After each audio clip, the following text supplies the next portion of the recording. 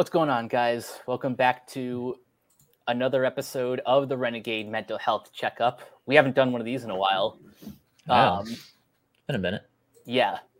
My name is Mike. I'll be your host for this evening. Joining me most often is Brock. Yo, I haven't been on one of these, I think, in like almost a year. Yeah, wow. Because it's been that long. It has been, because it's coming up when I bought my car, and it's going to come up when I took out the loan for my house. That was like the weekend after I was on the first podcast, so it's coming up. Wow. And speaking of long returns, this is actually the first time that Kiona has been on a mental health podcast since his departure from the website. Has it? Oh wow. Oh yeah, I guess so. So yeah. there's no real structure to these podcasts. No. It's basically the same format as the free for all, in that there are no rules. We just hit record and go. Mm-hmm. But since I already kind of briefly addressed the elephant in the room, Kiona, you haven't been with us since I believe you recorded that other mental health show in like either May or June. So yeah, I think it's been June. Well, I mean, yeah. So that was tell the one us where I left. So what have you been up to since then? What have I been up to? Not a whole heck of a lot, to be honest. I mean, I've been trying to launch my own kind of podcast, but it hasn't really been working out because there always is like a technical problem or something that always happens. So I'm not really sure why that's going on, but and trying to get it set up has been just a pain in my neck. So Anchor has not been as cooperative as it was when we set this one up for some reason. I don't know why that's going on, but maybe it's just a thing with my email or something. But and also, maybe they could have switched things around with it could be that stuff. Yeah. Like so they do.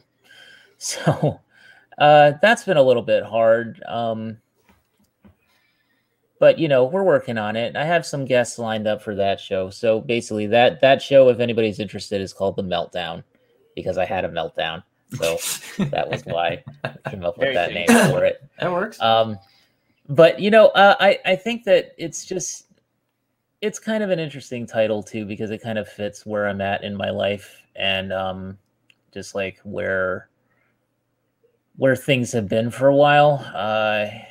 Like I actually got kind of injured in June also. So, it's very embarrassing. Slipped and fell into Target, for God's sake. But I tweaked my knee really badly. Like when I fell, I kind of skid on it. And so like, it kind of, there's like it feels like a ligament injury or something. I didn't even go to the doctor or anything because I don't have health coverage. So I'm just like, nah.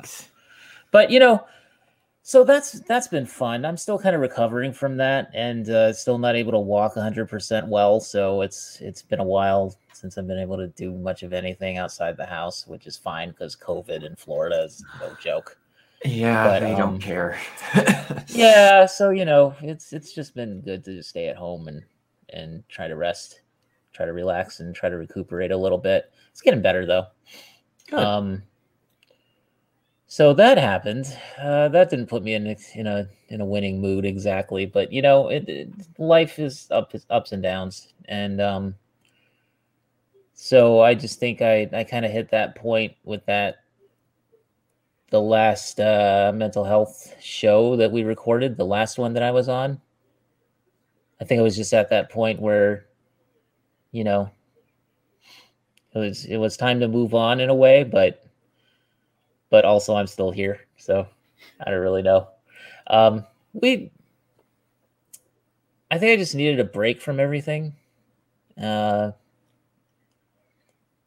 trying to remember exactly what was going on because it's been a few months, but I think for me personally, just had to refocus and kind of find my center again. And I also want to start that new show up and make it kind of a one-on-one interview show. So, and I hope to have you guys on it too if you guys want to come on it. I would love to Absolutely. be on. We can totally talk about stuff. And it's kind of like this mental health podcast. It's that same sort of thing where it's focused on mental health, but it's also focused on the things that we like and how they kind of get us through, life and the ups and downs that we face. So that's kind of my idea. Once I get this thing up and running, which is I don't know why it's hard to get it up and running, but maybe just part of me just doesn't want to, fully break away or something. But it happens, man. Yeah, but I mean, it's just all technicalities. So the desire is there. It's just sometimes I just don't, I'm just like, oh, why do I even do it? But trust me, I know because I want to do it. I know how that feels sometimes. Where like you have this project where it's something you're passionate about, but just for whatever reason, like you can't necessarily manifest it. Yeah. Like something that I've been trying to get out for a while was, like pretty much everyone knows that one show that I've been kind of obsessed with is The Owl House, and Nice. I've been trying to write out an editorial about, my thoughts on the show so far, and I've been stuck with probably the worst case of writer's block that I've had in a while. Oh, interesting. Yeah. I mean, yeah, it's not like I didn't have enough to say. It's that I had too much to say, and that just on top of everything else that I'm dealing with, it's kind of made it hard to, turn into something concrete. Although luckily the next Renegade animation podcast, Cameron and I finally get to talk about the show. So that'll nice. Yeah, so that'll hold people over until, I guess, either the end of the season or the end of the series, because Disney has kind of pulled a Disney and cut this one short. Yeah. Oh. Don't like to set. What's the old rule? You only get however many episodes. The rule is 65 episodes because that's the minimum amount that you need for syndication. Oh, okay. So I remember they made a joke about it on Kim Possible because one of the players' jersey number was the exact number of episodes you were allowed. I forgot about that.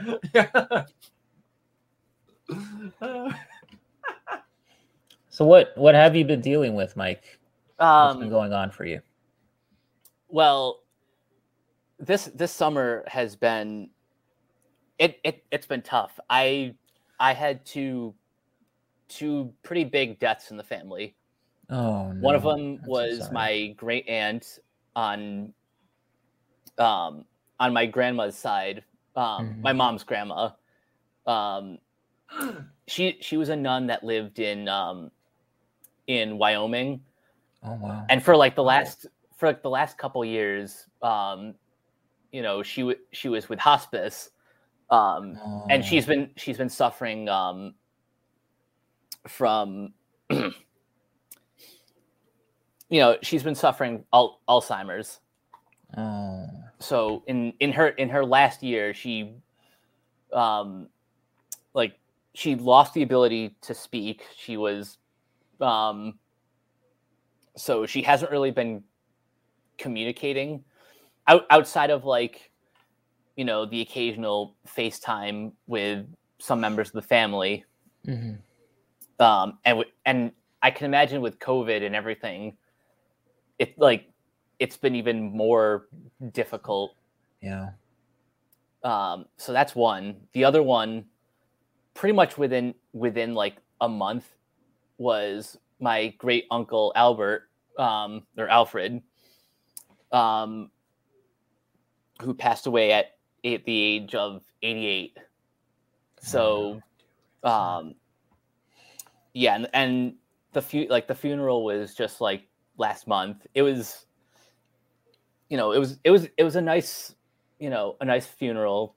I'm glad I got to see a lot of my local family, but yeah, those two plus just work, like my day job being just ridiculously taxing both in time and energy, has kind of just put me in a very sour mood this summer. Yeah, understandable. Oh. I'm sorry to hear that, Mike. That sucks, dude. I had no idea that was going on. Yeah. Yeah, it's not something I bring up often publicly. Sure. Gotcha. So with all that said, Brock, how have you been doing lately? Lately, I've actually had a lot go on in my life since the last Mental Health podcast. It's shocker. It's been a year. I got my name changed legally.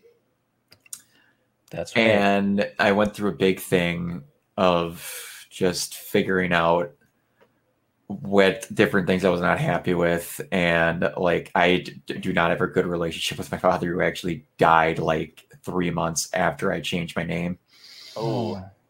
And everyone who knew about the name change was not upset with me, outside of a person who I will try to keep my calmness when I bring her up in a conversation of something that literally just happened a day ago. She considered herself my stepmother, but not my stepmother, was upset about it. Nobody else was, because everybody knew the situation of what I went through when I was younger. Everyone came out of the woodwork, was unbelievably supportive, and I had changed my name. Originally, I was thinking I'm going to change it to my mom's maiden name. Well, no, initially I was like, okay, I'm going to change it to whoever I get married to. But then I'm like, in my head, people don't know how to date nowadays. If you have one fight, you break up or you get divorced. I'm not being stuck with someone else's last name. Then I thought, okay, I'll do my mom's maiden name. There was a kid in town that has the exact first name as me, would have the exact last name as me, is my height, has the same eye color, hair color, and everything, and lives 2 minutes from me. That would have turned into financial and mailing nightmare. Oh, God. Oh, my gosh.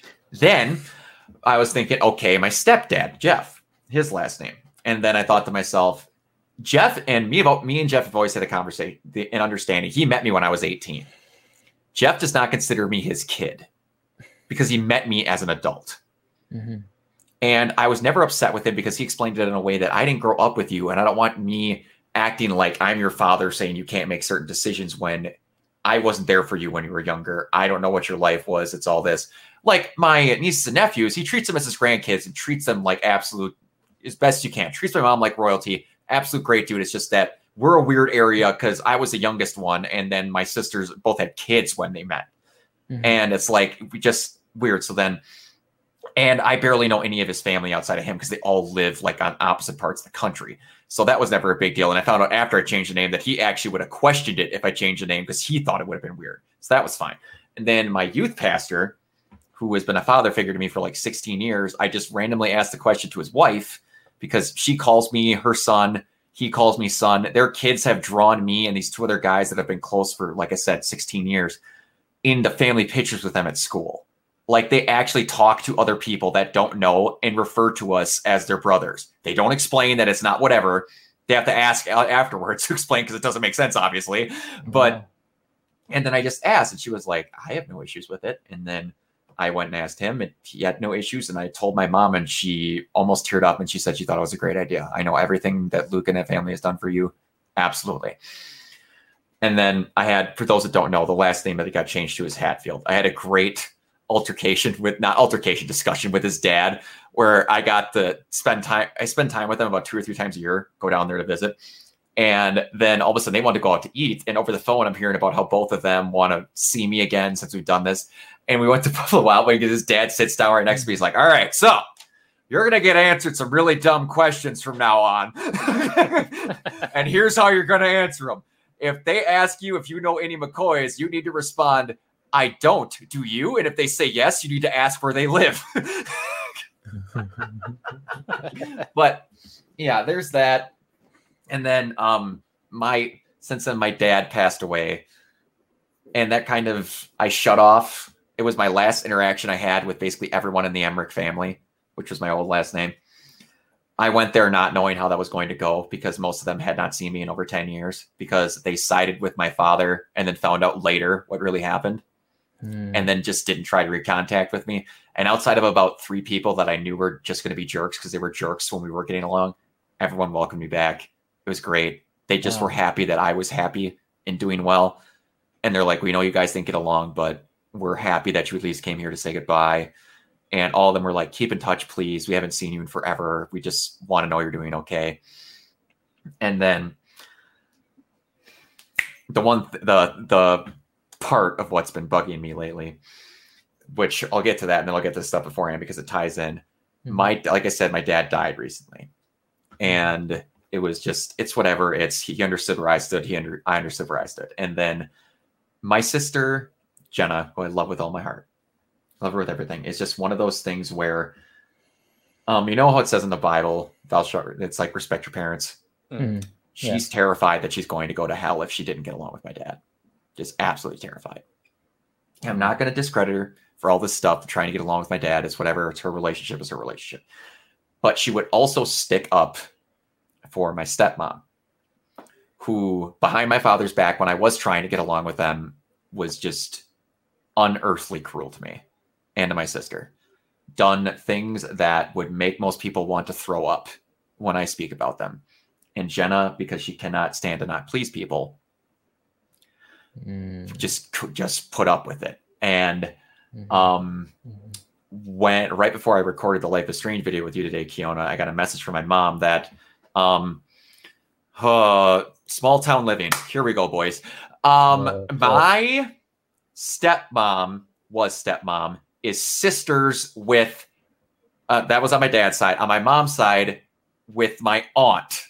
So an aunt, like these two sisters, one married my dad like 10 years after one had already married my uncle on my mom's side. In my opinion, that should be illegal, but since they're on two different sides of the family, no blood relations, it's just really weird for me. So my mom, to support the sister on her side of the family, went to both of these two sisters, my aunt and was stepmom. Their dad died recently. He slipped and fell and had COVID complications, so he died. And she went there to support my Aunt Julia. Get there, my sister Jenna's there. Both the kids that are from the other side of the country of Jeff's are there to support Julia.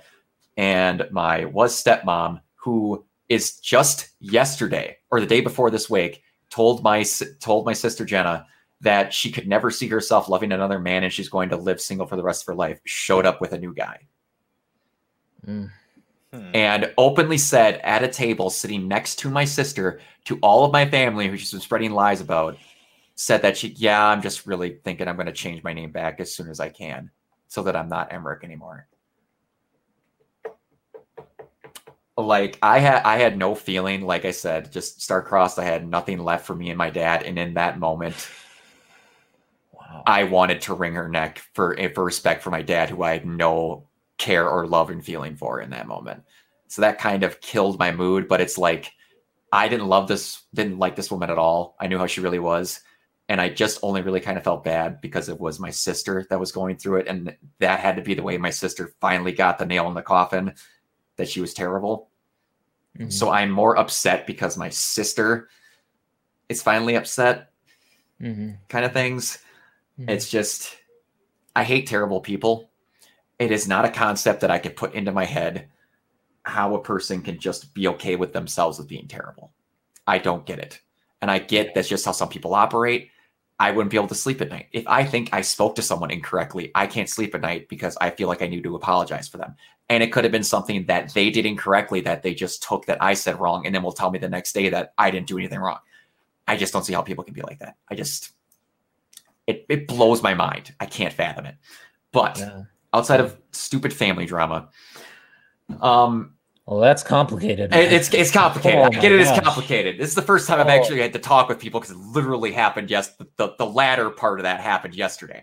That's such a thing to deal with. I'm so sorry, man. It's all right. It like I said, it's not a thing that affected me. I knew that she was a piece of trash. It's just now that my sister, who is a lot more emotional than me, it's all going to finally hit her like a truck at once, because all these times I've been arguing with her that she's like this, and now she finally is going to know she's like this. But my cousin Stephanie is my hero. She was openly messaged all of us, and she's like, by the way, if there was a way that I could have just ended her at that wake and no one found out about it, I would have did it for your sister. I'm like, I love you, Stephanie. I love you so much.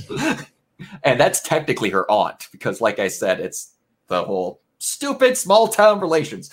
But the thing that's been bugging me, and I'm getting better at it, and it's what actually killed me being on Twitch for a while. And it's going to come as a shock to both of you because I collaborate with both of you a lot. For about a year, and it's gotten better with some shows like the Fresh Takes that we did with Gurren. It went away for a while with that and some other things. And it's just and I don't know if it's just me being overcritical of myself. In a lot of situations, I don't think I'm a good content creator, like whatsoever. And it's like, I don't know if it's just me being overcritical of rewatching stuff when I edit it or what, but it's like the hate your voice thing that everyone has that, like that get past easy. That. But it's like, I go through really bad spells of just honestly thinking that I'm bad at the thing that I just horrid at the thing that I want to be bad at or want to be good at.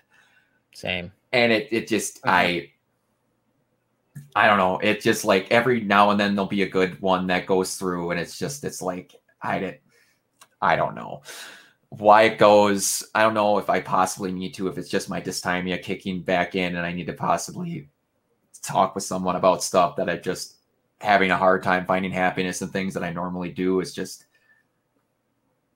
I don't know. It's just been hitting me a lot more recently, and it just kills my mood for like an entire day or like weeks at some times. And I don't know. And I'm normally pretty good at masking that I'm feeling like I'm doing a bad job when I'm in the middle of a recording, because when the camera's on, I like try my hardest to not break or do anything. But immediately once like the backstage stuff is down, I just shut it off and immediately think back to like 3 or 4 comments where I'm just like, you're a fucking moron. Why did you say that like that? That should have been in there. No one's going to watch that. It's like, I don't know. It's just, I don't know. It's just been a lot of that recently. Trust me. I feel a lot of that. Same like here. at least half of the conversations that I've had with my therapist are about things like imposter syndrome. Yeah, that feeling of wanting to be the more confident version of yourself. Things like that. It's stuff that I continue to struggle with. Mm-hmm. Well, I feel the same way, because for me, it's like, part of the reason why I left is because I felt that. I felt like I didn't know what I was doing, and that everybody was going to see that, and why are you even trying? And, and then when I try to start up the new show, and then it always goes wrong, and then I'm like, I get frustrated again. And that's the reason why I just start flipping out, is because I'm sitting there going like, oh my God, maybe I'm just not meant to do this. Maybe it's just the universe telling me to shut up, shut my mouth, and not put anything out there, because it's like, who would have, this is my question that I always ask, is who would even listen to me? Like, why would you listen to just a show that I'm doing? Like, even if it's just an intro show, why would you listen to it? Because it's just, who am I? I'm just random, Joe Schmo person who doesn't have a following on the internet really, and doesn't really, who's going to listen to that? So I'm constantly beating myself up, and everybody knows this. And I get that feeling of like, like nothing I'm doing is good enough, and I just don't know what the point is. So that makes me want to just stop. And so when I feel that, I do kind of stop because I need to refocus and I need to recenter. Otherwise, I'm just going to be like, nothing I do is going to be good enough. And it's going to just kill my enthusiasm. And then I'll end up just walking away. And I hate that I walked away. I hate that. That doesn't make me feel good because it makes me feel like I just quit. And it just makes me feel like I left you guys with everything and all the burden of it. And so I don't feel good about that. So, honestly, I'm glad you guys have me back because I felt like I let you all down. No, there's a thing with that where it's like I am two things with that. One, it was either on Funhouse or it was on Super Best Friends Play where there was something where they went, no, actually, I think it was James Willems on Funhouse said it, if I'm not mistaken. It was James or Bruce, where they went, it's like, I don't care what you make. Just because you don't have views right away does not mean there's not a person that will not like it. And you mentioned something like there are specific people that make art with cat hair and glue it on a board and they can eventually get 100,000 people a day to watch it. It just takes a while. Everyone out there has a specific type of thing and there is someone who is going to watch it. Like, I couldn't tell you where, when me and Mike, when we did Fresh Takes at first, I'm like, fucking nobody is going to watch that. Absolutely fucking nobody.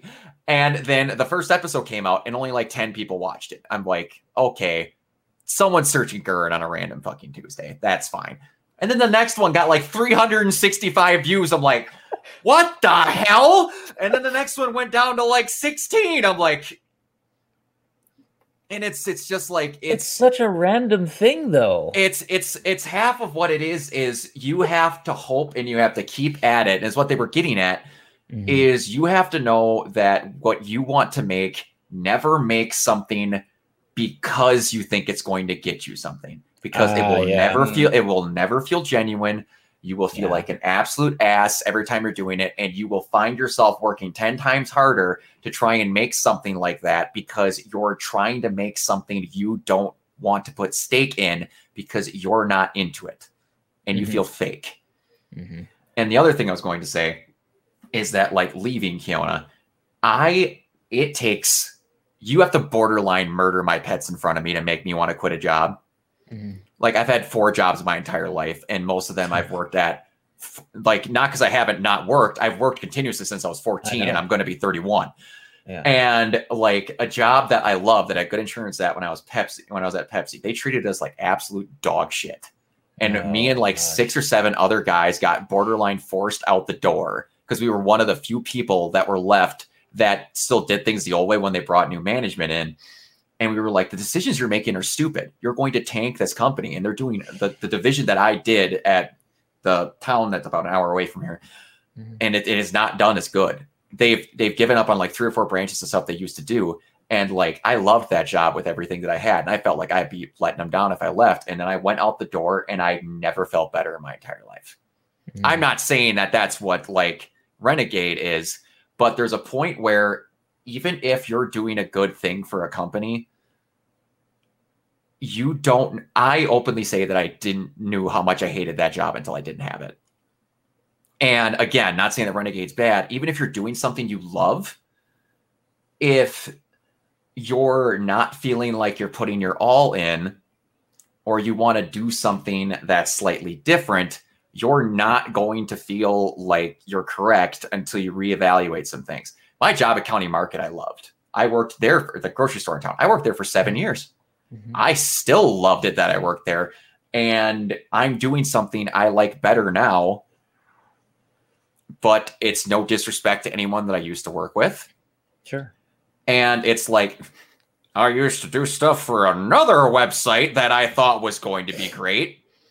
And it wasn't that I thought for the longest time, I just didn't like doing the stuff. It's just some people, even if it's doing the same thing, if it's not in the exact format of how you want to do it, like I said, it doesn't feel genuine. And again, that could be with people you like.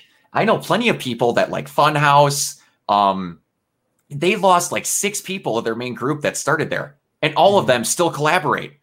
Most of them went on their own on Twitch and did nearly the exact same things. They're just doing it a little bit different because the literal amount of work they wanted to do these extra things. They couldn't do it because it wasn't allowed in the work slot of everything else. They left, walked out the door, had no hard feelings, and they got sponsorships from the people they used to work with to help them do what they were doing. There was no hard feelings. It's just that it wasn't exactly how they wanted to work. And it's not like they hated the people they worked with. It's just that they wanted to go do their own stuff. It's never a bad thing. It's just that, again, it's the weirdest feeling, and it gets said a lot in professional wrestling. A good chunk of you, sometimes if you want to be successful, sometimes you have to be selfish. You can help people at all points.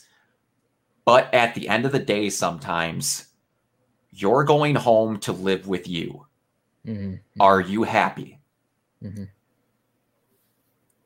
if you're not, it may be a good thing in your life that is not the exact way of how you want to do things that you need to look at and talk. Say, maybe I could do a little bit of this. If not, I want to do this thing. Would you guys be supportive? Absolutely. You just have to. It's really hard when you're in a situation doing things you like, but you just need tweaking and you can't figure out what it is. Yeah. That's kind of where it's hard to explain. Right now. I don't know if that was just a lot of me rambling and that didn't make sense. No, it did. Okay. I think I got the gist of what you're saying. Okay. I get it. Yeah, I get it. As far as the selfish comment, the metaphor I always use is when you're on an airplane, they give you instructions of how to use the oxygen masks. They always tell you put yours on first before helping others. And that's like probably the most really succinct, good metaphor. It's the most succinct way to describe, the concept of prioritizing self-care. And that was something I actually talked about with Kiona earlier today. Yeah, is why I loved the recent Life is Strange game so much. Is there's a moment toward the end of it where you're reliving past experiences with a girl whose brother dying is the catalyst that sets the game off, and he walks her through specific points in her life where like she's super young, like 11 and like 6. And she's going out of her way to fix stuff for everybody else. And then it gets to the point where she's getting adopted and no one's taking her and she has all these problems. And she's like, why does no one like me? He's like, you feel unwanted, right? And she's like, all I did was this, like, you were 11. It's not your job to fix everyone else. You can't always fix everyone. At the end of the day, you need to make sure you're good first, or you're not going to be able to help other people. And that's like another thing. I've been single for 29 years of my life. And recently, a lot of people that are always asking, like, I'm in a good situation, I could date people. It's just like, why don't you try? I'm like, okay, picture for all you people out there that are good at this dating thing and all that get in all these fights. They just can't figure out why. And they never sit and think about it. A lot of this, because I end up being the counselor for these people 9 times out of 10, because it's always my best friends that's dating the person. And then when they don't want to talk to their significant other, they come talk to me and I'm somehow not supposed to say it to them. I'm not happy with myself at a lot of points. How in the hell am I going to consistently make or attempt to make someone else happy if I'm not? I am going to take a person who would possibly make a great relationship for myself and then make their life a living hell and ruin the chance of what could be if I fixed myself first and then went after it. You're just asking to fail if you're going to go at something half-cocked where you're not going to be able to commit. That's in anything. That's true. I feel that big time. I've only been in one serious relationship in my junior year of high school. It only lasted like a couple months, and I don't want to throw this person under the bus or anything, but it was not a good relationship at all, and it was an even worse first relationship. So, Yep. so that was back in 2009, and it is now what, 11 years 12 later. years. Yeah. Yeah, like 12 years. Mm-hmm. So that's how long I've been single. Yeah, you want to hear something that'll make some. If you want to go first, I have something that'll make a little bit of levity to help you feel better about that. But Kiona, if you want to touch on this subject, go ahead. Oh, I've never been in a relationship, period. Oh, that'll make both of you feel better.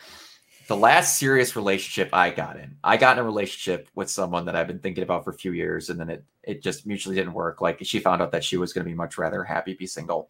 And then I was upset, and my mom could tell I was upset because it was the first time I went for a relationship in probably like 6 years. And then she had a friend at work. I posted something about a birthday celebration for my mom. And then the person, who I'm not going to say their name, commented saying, "That's your son?" She's like, "Yeah." Like, "He's cute." My mom's like, "I'm aware." And he's just like, he's single, and he's just like, yeah. And he's been trampled on for most of his life by anyone who's gotten a date with because he's too nice of a guy. Just like, well, my daughter, who again won't name, like, was single, right? He's like, "Are you suggesting this? Like, she's into the same stuff. Like, she's always wanted to go to a Comic-Con. She's into this. She likes comic books. I think they get along great. I've never seen him. I didn't think about it. It's just whatever." So they sent me the Facebook profile. And it's a picture of her facing backwards, and then her group picture is of 16 people.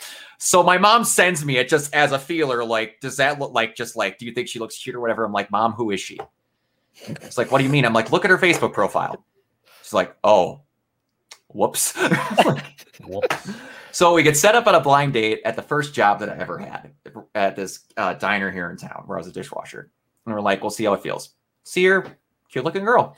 Found out that she is a narcotics officer in a town neighboring me. So she's got a great job. I'm like, okay, cute, great job, into comic books, loves watching movies. I'm like, it's going to drop somewhere here. Where is the problem? This is not working out. I didn't just go out of something I've been thinking about for 3 years to have this dropped in my lap on a whim. Something's wrong. First date, we talked for hours, absolute hours. Everything went great. And she liked it because I could talk a lot and she's not a big talker. I'm like, sure. Like, I didn't figure this out until way later. And then it goes great. Took her back to my house, gave her a tour and all this. And then, like, she's going to leave. I'm like, "Would you be okay with trying this again?" She's like, "As far as a blind date goes, I don't think that could have gone any better." I'm like, okay. Then the next, like, days later, she's like, "This weekend there's a fishery benefit. Would you be okay with meeting my parents?" I'm like, after one date, you want me to meet your parents? She's like, "Yeah, I think it'll go well." Meet her parents, found out they were adoptive parents. Just like more going on. I was like, that's really cool. So they really are in touch with her. I'm like, cool. That's awesome. I appreciate that. Parents love me. Like, something's going to go wrong. This is always in the back of my head. I'm like, something's going to go wrong.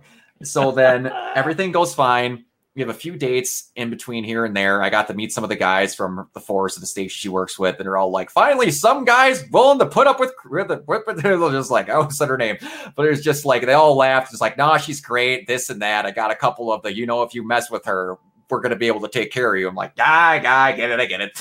And then cuts to, it was when was the year Black Panther came out? 2018. It was the Valentine's Day weekend that Black Panther came out. That was right around when this happened. This was after about a month of us seeing each other. And then, like, we went to the big cinema, like about an hour away from me, saw it in 3D in the lounger seats, the Dream Loungers.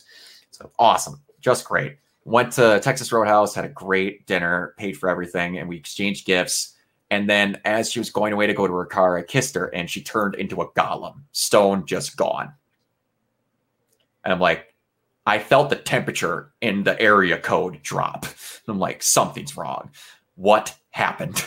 And then she's like, "No, it's fine. Everything's good." I'm like, everything is clearly not fine. You turned 3 shades. What is going on? And then it was just like, "No, we're good. We'll just, we're still hanging out next week and it's good." Texting went down, gone. What? It just disappeared off the face of the earth. What? She'd barely text me. I was lucky if I get a reply a week. I'm just like, if I did something wrong, like, just tell me. was that kiss not ready? It was a month. I thought that was waiting too long. I don't know the protocol because I barely dated anyone. And like, it was just, and my mom had asked if I did. And I'm like, what did you do? I'm like, all I did was kiss her. That was it. So then all of a sudden, like, she like just dropped all contact with me. And then the mom is consistently messaging my mom asking why we stopped talking. And I'm like, you got to talk to her. I have no idea. And then every single day, like, my mom goes into work and then the daughter is there and she's like avoiding contact with my mom. And you're just like, what's going on? What? And then she's just like, no, I wasn't avoiding contact. He's like, you don't look at me anymore. And you ghosted my son. What's going on? Can't figure it out. Literal year and a half go. Well, like, Black Panther came out in 2018. Mm-hmm. About 5 months ago. Oh, geez. What the heck? My mom and Jeff took their dogs camping at this place, Rock Dam, not too far from where I live. And then my mom made a joke about this being the situation right after it ended. So let's keep that in my mind that my mom called this out. And then all of a sudden they're sitting there and then these people come in and this person says hi to my mom. It's Chrissy. Whoop. Either way, she's never going to see this. And two of her friends come by. Like, weird. And then all of a sudden, Jeff, like, looks. My stepdad looks at my mom, looks back, kind of just chuckles. And he goes, you were right. And my mom goes, and she goes. And then later that night, my mom and Jeff are at the bar. And then the friend who was not close with this girl, obviously one was closer than the other, comes back drunk, sitting at the bar with my mom and Jeff as they're watching sports on the TV and goes, hi guys, I need to talk to somebody. My mom goes, why? Because they're having sex in the tent and I don't want to be around them. So my mom calls me and goes, it was never your fault. Like, oh, what are you talking? What are you talking about? She's like, with her, it was never your fault. I'm like, what are you talking about? What did I tell you as a joke was my thought for why she didn't work? I'm like, that she was a lesbian. Why? Well, I've got a story for you. Oh no! Oh wow! That is the second time in my life that has happened. Oh my god. Once I had me and my best friend both dating girls at the same time. They dumped us and dated each other. It really is the curse, man. And the best part is she had short hair. Oh god. Oh no. I can't get away from it. I just can't. This is the plot of Chasing Amy 2. Exactly. This is. But yeah, oh my god, makes you feel any better. Trying hard sometimes. I'm just like, every time I'm just looking, I'm like, where's the needle gonna drop? I know something's wrong. This one took years for me to find out. Oh man. That makes you feel any better about stuff not going right. Mine was, and then it just went through the tubes. Wow. So think, at least you figured it out and didn't have to wait. You. I mean, geez. I would have been perfectly okay. Yeah. I'm like, hey, I'm not packing the hardware that you want to have a fun time with. That's okay. I will not be upset. And I wasn't upset when my mom told me. I laughed till I cried. I would totally be okay with it. I'd just be like, hey, we have something in common. We both love exactly. We both love women. But it's like, it hurt me because she didn't tell me because I thought I screwed something up. Yeah, no. I mean, that's just, everybody makes mistakes, I guess. But, you're right. Oh, wow. That's, You're right, Brock. I do feel better after hearing that. Good. That's my hope. We were just, when we have year-end inventories at work, like we have to wait for a person from California to check out our entire factory to make sure it goes good. So that was one of the stories that get brought up now every time someone even remotely talks about women. Are like, don't let Brock talk to him. They'll end up being a lesbian.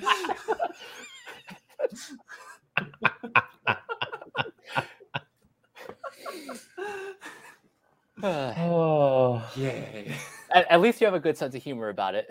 I have to. Otherwise, it's just, I've had tons of relationships that last like 2 weeks because it's just like, I found someone that's going to treat me like trash, so I'm going to go over there. I'm like, cool. That's great. At least that one had a funny story. I always go for the ones that are taken. That's my thing. That's getting to a point where it's like we're all at that age where if I meet someone that I even think is remotely attractive, I have to start looking. Yeah, exactly. And people give me shit about that. I'm like, I'm 30. There is no chance that most people my age aren't either recently single with someone or are married with multiple kids. Yep. Or single parents. There we go. Exactly. Which Yep. I wouldn't be against something like that, honestly. I always give it a try because, you know, if you're not going to, that's one thing that I always will give people is just like, yeah, I love that person to death, but they had a kid and I'm just not about that. I'm like, then you don't love that person. That's true. Because that kid, whether you like them or not, is a part of that person. Yeah. And if you were ready to commit your entire life to them and then you found out you had a kid and you went no dice, you didn't love that person. Yeah. I'm sorry to tell. I know that some people are going to wildly disagree with me on that, but no. Well, yeah. I mean, that's... They're a package deal at that point. They're a package deal. Now, there's a different situation where it's like you meet a girl, you like her, and then you find out that she's got like 4 kids and each one of them's got a different dad. That's a different situation. Sometimes there's a whole deal that's got to be unpacked with the information there. And this is why we're not called Renegade Pop Culture Dating. Oh, Lord, no. Lord, no. We would be terrible at that. No, I would happily be on a podcast where we talk about the bad relationship crap we've been through. I'd be a rock star at that one.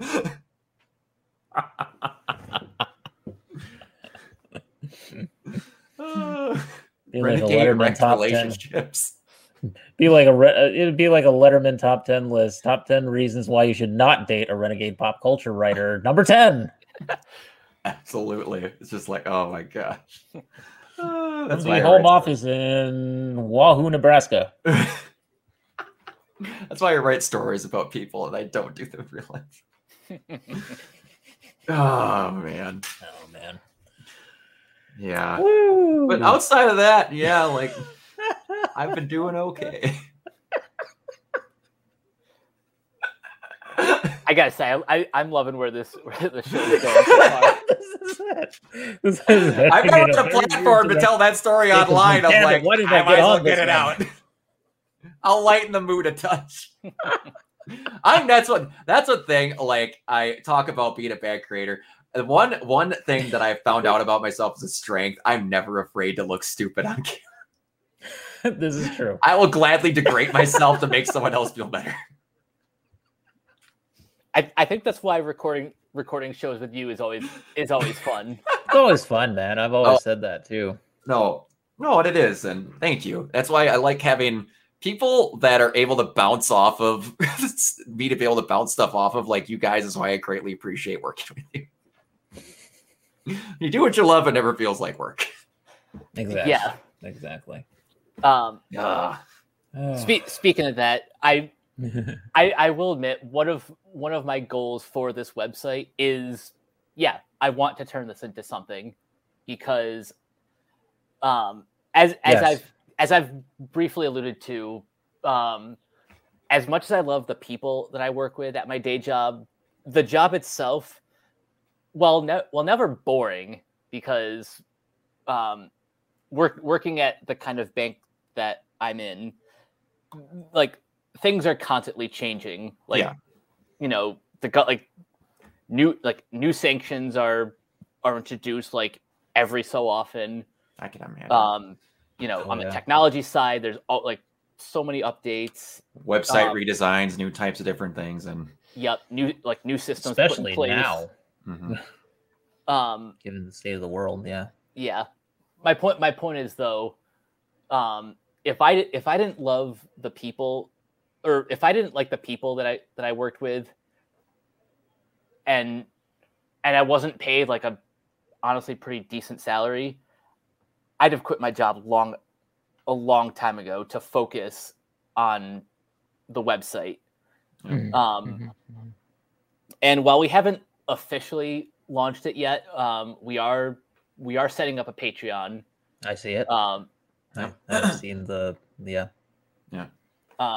So that's good. I'm very glad. I'm very happy for you guys. I'm very glad for that. The first step. I want that to happen. Yeah, I always have. And if you ever need my help with anything, you let me know. Because I'm always here. Same. And I do want to be a part of it, even in some small way. I've come to the conclusion that I don't want to be completely gone.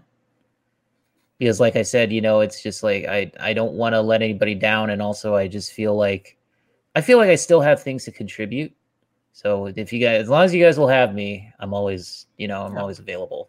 Look, so. I've said Simon Miller situation. Yeah, I've said this on multiple occasions. I know you have. I've even said this to like people outside of the core group that, of course, yeah, we have an open door policy, and I mean that sincerely. Mm-hmm. Like, I'm sad that I never got to work with Teresa and Haley, because I like them on the animation podcast, and I'm sad I never got to work with them. So hopefully we can do a free for all or something. I'm sure you will. Like there will be a place for everyone, whether you're a frequent collaborator, like a regular co-host, or you've literally been on one podcast. There is a place for everyone. There's always a place. Yeah, absolutely. Absolutely. And there's always ideas that can be thrown around, different things. I know that I've pitched stuff at Mike. I am one of the most on the outside people that this website's ever consisted. I just did a ton of stuff with Mike beforehand, so I got thrown in that way. And I've thrown stuff at him. It's like never bad ideas to throw ideas, suggest stuff, do whatever. Mm-hmm. It's like I said, it's a dumb saying, and I love it, and I say it sarcastically almost every time I say it, but it rings true. Is teamwork makes the dream work. It's corny, but it works. Yeah, exactly. There's a reason why collaboration, what it needs to be, honestly, what makes it work is that you're in a group, in a situation where you can feel confident presenting an idea and having a person you trust tell you it's bad. Or you could be in a situation with a person and trust the idea that you trust that they're telling you it's good because they think it's good, not because they're just telling you it's good to be a friend. Like, you want to have people that are honest. Mm-hmm. Yeah. And because if someone just tells you something's a good idea and then you do it and it doesn't turn out well, and then you find out later it's like, yeah, I wasn't really a big fan. I was just trying to be nice. I'm like, then you should have said something. And even if it's like an idea that just needs tweaking, anything like that, it's part of the creative process. That's how you got to handle things. And that's how stuff gets done. Ideas get made that sometimes don't think they work, and they work. And sometimes that seemed like surefire because other people have done it and it tanks. And it goes in waves. Like, I can't remember who started it, but every YouTube channel on the planet has a board game channel now because one person did it. It worked well. Now everyone has it. Same with D&D, movie watch alongs. And isn't that even like kind of how Twitch kind of blew up? Is that like someone however many years ago said like, hey, I'm gonna try doing gameplay, or like. It was something like that. It was Justin more of a TV or something, wasn't it? I don't exactly remember, Originally? But it was like someone tried something alternative to Let's Plays, which were already a big thing, where it was episodic, and then they got the more idea of just streaming something for a long time, and then that kind of became it. I don't know exactly how Twitch became a thing, but I just kind of got to it after a lot of people did. I never really was into it because I was like, what am I going to watch somebody playing a game for? And like, because I'm like, I'd rather just play the game myself. And then what got me into it was, I think it was actually Final Fantasy VII Remake. Could be. I think it was that, because I think it was just seeing the voice actresses and the voice actors play the game itself.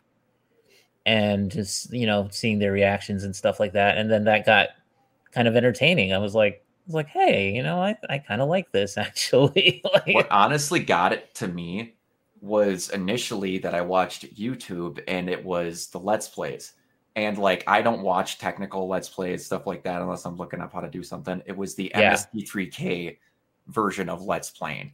Yeah. Where like people are making comments about cool stuff, or it's just all of a sudden they're making light jokes. Like there's a random segment in the middle of a Prison Break video game LP where the Matt and Pat randomly break into some scene where they made a racist Italian version of Sailor Moon, and it's one of the most random, funniest things I've ever fucking heard in my life. And it's just they pick a game where they know there's going to be a situation that they could riff off of, or they know they're going to be able to riff off of, and they're introducing someone else in.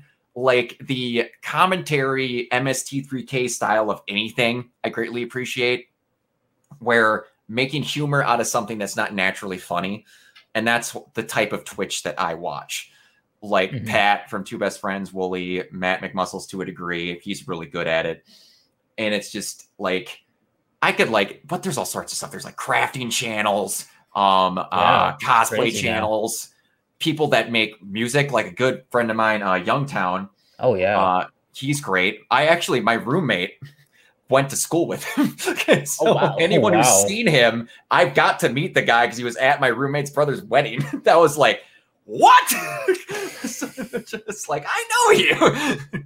And then it was and people just, they sit there and watch them talk about the technicality and just chatting.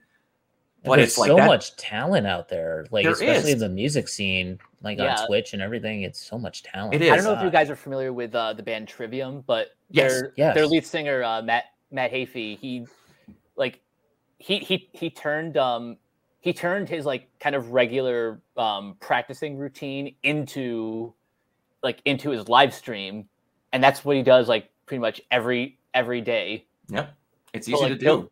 He'll go in for a few hours, like run through his stuff, and I'm not usually available to watch his stuff live, but I've seen clips, and like I see like the chat scrolling like 200 miles an hour. Yeah. And sometimes it's fun to just play through a game and then go watch a Let's Play and see if your reactions match up with the person who's playing it. Exactly. And you're like, oh, that moment's coming up. What are they going to do? It's exactly. And then you see what they do and you see their reaction to it. You're just like, it got me too. Exactly. And you feel that solidarity there, even though it's like. And one thing that's great at, and it's why I like the few times that I get it every now and then, it's not all the time, but it's like community building. Yeah. I love like continuously talking to the same people about certain things. And it's not even something that's in the game. They just drop by, they have a thought, and then it goes from there. And it's simple. Like Kiona's watched some of my streams. Mike's popped in a little bit, watched me horrifically fail at something at Donkey Kong the other night just because that camera is so freaking terrible. Oh, and it was fun. I feel it's making cool situations out of stuff like that. And it's like, I've told Mike I want to do movie watch alongs of just like horrid movies, just terrible. And it's like you get that together and they're like showing in the comments of just like reading people what they're thinking about it, things like that. Group togetherness moments like that to me are great. Yeah. True. You know what? I'm thinking that might be a Patreon goal. I don't want to spend too much time on this podcast talking about inside. Yeah, we don't want to reveal any inside information. No, there's just I've thrown more ideas at Mike about random stuff at that I care to account for. But it's like that's another thing about this. You can come up with fun things that people would like to do. And I think that'd be one of them. Yeah, taking suggestions on stuff. It's fun. And I always wanted to get a Twitch channel up and running too for the site and everything. I would happily help. Yeah, and that's like another thing I mentioned that we wanted to do the Jackbox thing and we never did. And I still want to do it someday. About that, yeah. That's it. Okay, that's one of them. That's a thing. All right. Forget I mentioned it. Everybody, look right here. No, a bird. Behold, there's a bird in my house.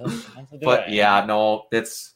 See, and then it's stuff like this. It's just simple talking. Like I'm not thinking about other things that were bugging me and doing whatever. And Exactly. I mean, that's part of the reason why, the mental health show in particular, it always kind of takes me out of that mindset of like, because I mean, I have a lot of moments where I just have an off day or I just have a down day or whatever, and it's hard to come back from it. You know what I mean? Mm-hmm. I mean, like recently it's been better because I finally got that damn PS5. Yep. I mean, like, so you guys know this, right? It's been almost a year since the next gen consoles have been out, and I am one of those people where I was just insanely jealous of everybody that got one because I was like, oh my God. I always felt like an asshole because I had it set up in my entertainment center Oh, and I you didn't want to move my PS5 No, every it's time I not- turned the it's camera not. on. It was not you. It was not you. It's just the whole, I'm such a gamer. It's such a thing that's inbred in my mind since I was a very young child. Mhm. And so for me, it's like anytime there's a new system and I really want it, it's like it's one of those things where I'm just like, oh my gosh, I need to get this. I need it now. I need it now, even though I don't need Like it you now, but, you turn to Ariel from The Little Mermaid. exactly. I wanna be where the people are. I want to be where the systems are. At GameStop and Best Buy. Except they didn't have any. No, And but in the back of people's trailers because scalpers are fuck boys. I know. Oh my God, the scalpers, man. Anyway, so but you know what though? Finally, like I love this one Twitter account that was helping it. It was one of the restock accounts that tries to Is it put Matt the information Swider? out there. Yeah, he was one of them, and there was He's another awesome. one that also was on top of it as well. And so I saw the GameStop restock, and I just happened to this was maybe like a week and a half ago, and I just happened to hit it on the right time, and I had everything prepped. I was like, okay, I'm signed into my account, I'm all set, everything is ready, and it just so happened that I managed to get it. Mhm. And it's the digital edition, so it's like so cue everybody who's like all about physical games and everything, It's which whatever. I understand, but also it's like if you're gonna get one, you might as well get whatever one's available. Yeah. So Yep. managed to get it, and I looked on that Twitter account, the one that the update one, not Matt.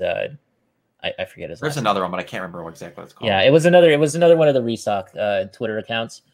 And I liked the message that they put up there because they were like, to anybody who doesn't have one and who's still looking, you're not alone. Mhm. Like, I just thought that was such a nice thing to see because I felt so alone and I don't know why, but it just, It's felt like you're one of those seeing it. things. It's a situation where there's only a problem because people are shitheads. Exactly. So, so you feel that way, but yeah, I mean, so that's why I'm telling everybody to check out that account and everything. If you need updates and stuff like that, because it finally happened. And do not buy it from someone on Don't buy it from a scalp, because remember, that was one of the things that happened to me too. I got scammed earlier this year. Mhm. So Do not. that was believe another that thing shit. that really upset me and that I had a hard time recovering from, because I was just like, that was such a stupid move on my part, and I blamed myself, so I felt really bad about it. But it helps when you finally get the thing, even though it's just a thing. I know it's just a thing, but it's something that means a lot to me personally, and it's something that I've that I really wanted. So it's just, and it's something that gives me something to talk about with you guys, and something Absolutely. to talk about on the podcast and everything. So it's just nice to have that. And yeah, so if anybody's still out there looking for it, they're becoming more and more available, which is the good They thing. are. Like, Best Buy had an in-store massive They're actually going to put it in store. Yeah. Yeah, like there was Which is good. 5 Best Buys within hours of me that actually had consoles where you could buy tickets to get them. They're like getting Oh my in stores God. now. And if I didn't have to That's work, great. I would have been in that line getting a console for someone else. Yeah. Exactly. Like, I'm trying to, I want Josh to get one eventually because I know he wants one. So I keep telling him if there's an update or something. Yep, I have my roommate's wife that badly wants one because I got her convert their whole family's Xbox, and I was kind of like, you will like Horizon. Play Horizon. So I gave her my PS4 with Horizon, and she finally played it. Oh, and man. then she loved it. It was like, all right, I need to get it. And then all of a sudden, like, her brother or her husband really likes the PlayStation controller. He hated all the DualShocks before this one, and then he got the DualSense. And he's just like, I wish there was something I could play too. And he's a huge Star Wars nut. And then so the Old Republic remaster came out. I'm like, hey, buddy, look at that right there. I mean, I like the Xbox too. I'm all for them. I'm a platform agnostic person. I'm all for the Switch. I'm all for the Xbox. As long as it's doing good for the industry, I think it's good. Except for It's mobile honestly games. because of the amount of exclusives on the PlayStation that I play more exactly. than the Xbox. Exactly. And they're on a tear right now. Like they're doing a really good job and their system is excellent. It feels so good. It's fluid. Even just the feel of the controller and everything, it just feels so good. So Xbox has their work cut out for them, but at the same time, I'm cheering them on too because I've always been an Xbox guy. And the thing is, in my opinion, again, Mike, turning to big game talk here, I always felt that those systems go for two very different things. They do. PlayStation has always been the single player action adventure, normally third person, sometimes first person game that you're getting an adventure and a story out of. Xbox has always been more of it's normally where most people play their online multiplayer. And they even basically said it with the Xbox One, and they're still kind of doing it with the Xbox Series X, where it's more of a all-in-one entertainment machine that also happens to play games on it. That's what it's always kind of sounded like to me. Let us always remember the super cut of them saying TV at their Xbox One. And it's like, and that's fine if you want to do that. That's perfectly okay. It's two different companies going for different things. Nintendo will sell you the same exact freaking thing 500 times over, and they're still gonna buy it. It's like they just announced, hey, by the way, that thing you've asked for 20 years, we're finally doing. Here's N64 games that would have took no effort to put onto our system because you could fit all of them in a 2 gig SD drive. It's just like, and they got Sega Genesis games coming. That was such a that's such a home run that they just went, oh yeah, I suppose they will like that. And that's one thing. Nintendo has like a set of like 6 characters that have their own groups. Well, no, I'm not saying they built an empire on it where they're like, we're going to make games about these people, but also have other stuff on there. Xbox has been, we have a couple outside of when we bought ZeniMax and bought like 7 companies that are going to make exclusives. Yeah. And then they've always been like, we're going to make it entertainment, and then we're going to have Halo and like Gears of War, the more, I want to say, more militaristic, gritty type of exclusives.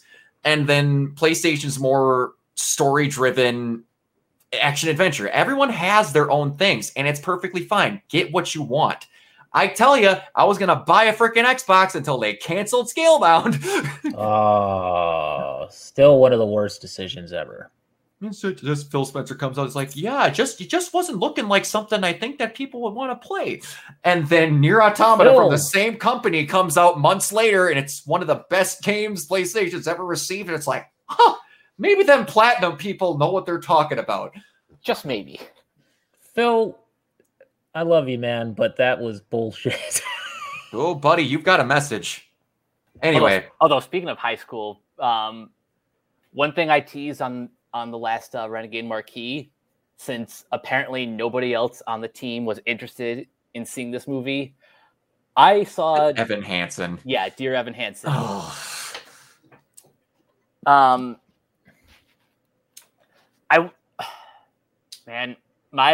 My thoughts on this movie are very, very complicated.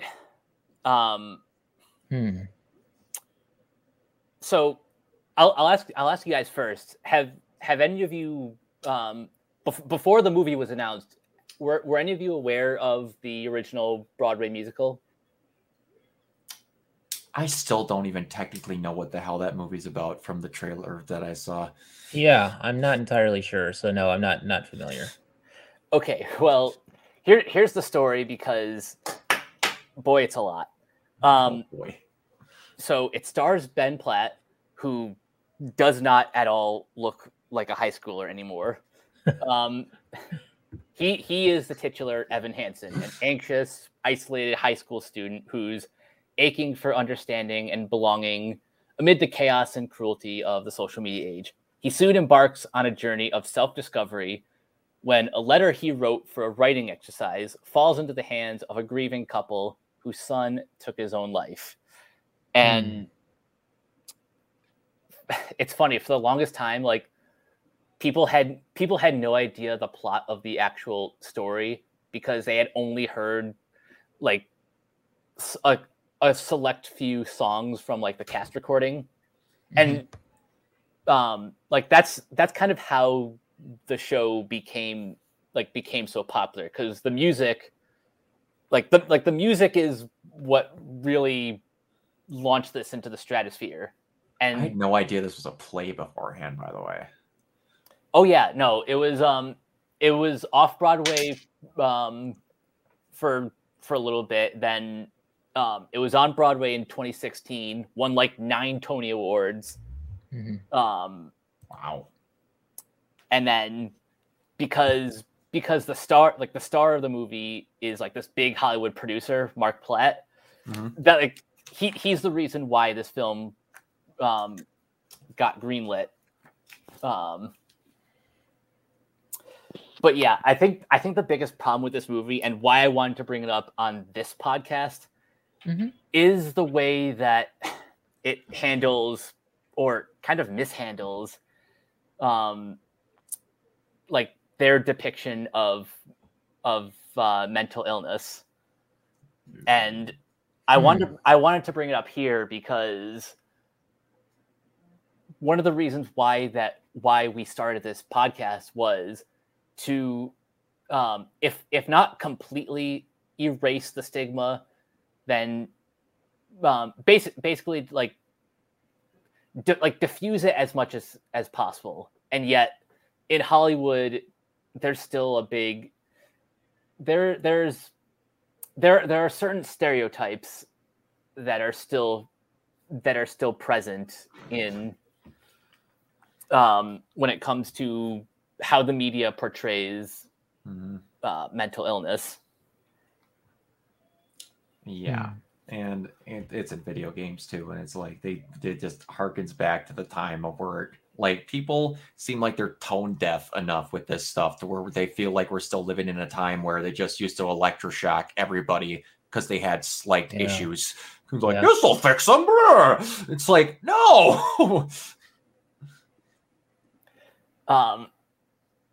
Like one of the things that Evan does in this movie after his parents find the note that he wrote to himself, you know, if any of you guys have seen the movie World's Greatest Dad, this is basically the serious version of this, where, you know, his parents assume that Evan and this kid who committed suicide were like super close friends. Yep. So he starts like fabricating stories about the two of them. And, you know, eventually things get out of hand. You know, things kind of like blow way out of proportion. Evan himself kind of becomes like this internet sensation.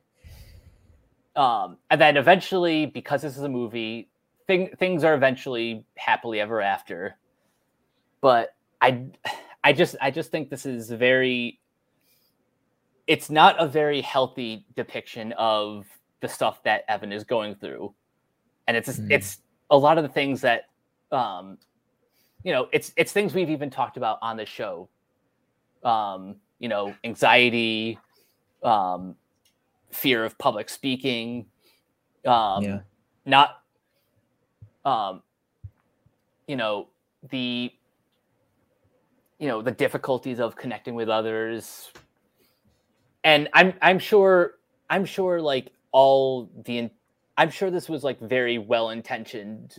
It's just the execution of it really didn't work, which kind of sucks, because the rest of the movie, you know, I said before, like the music is great, the performances I thought were really good.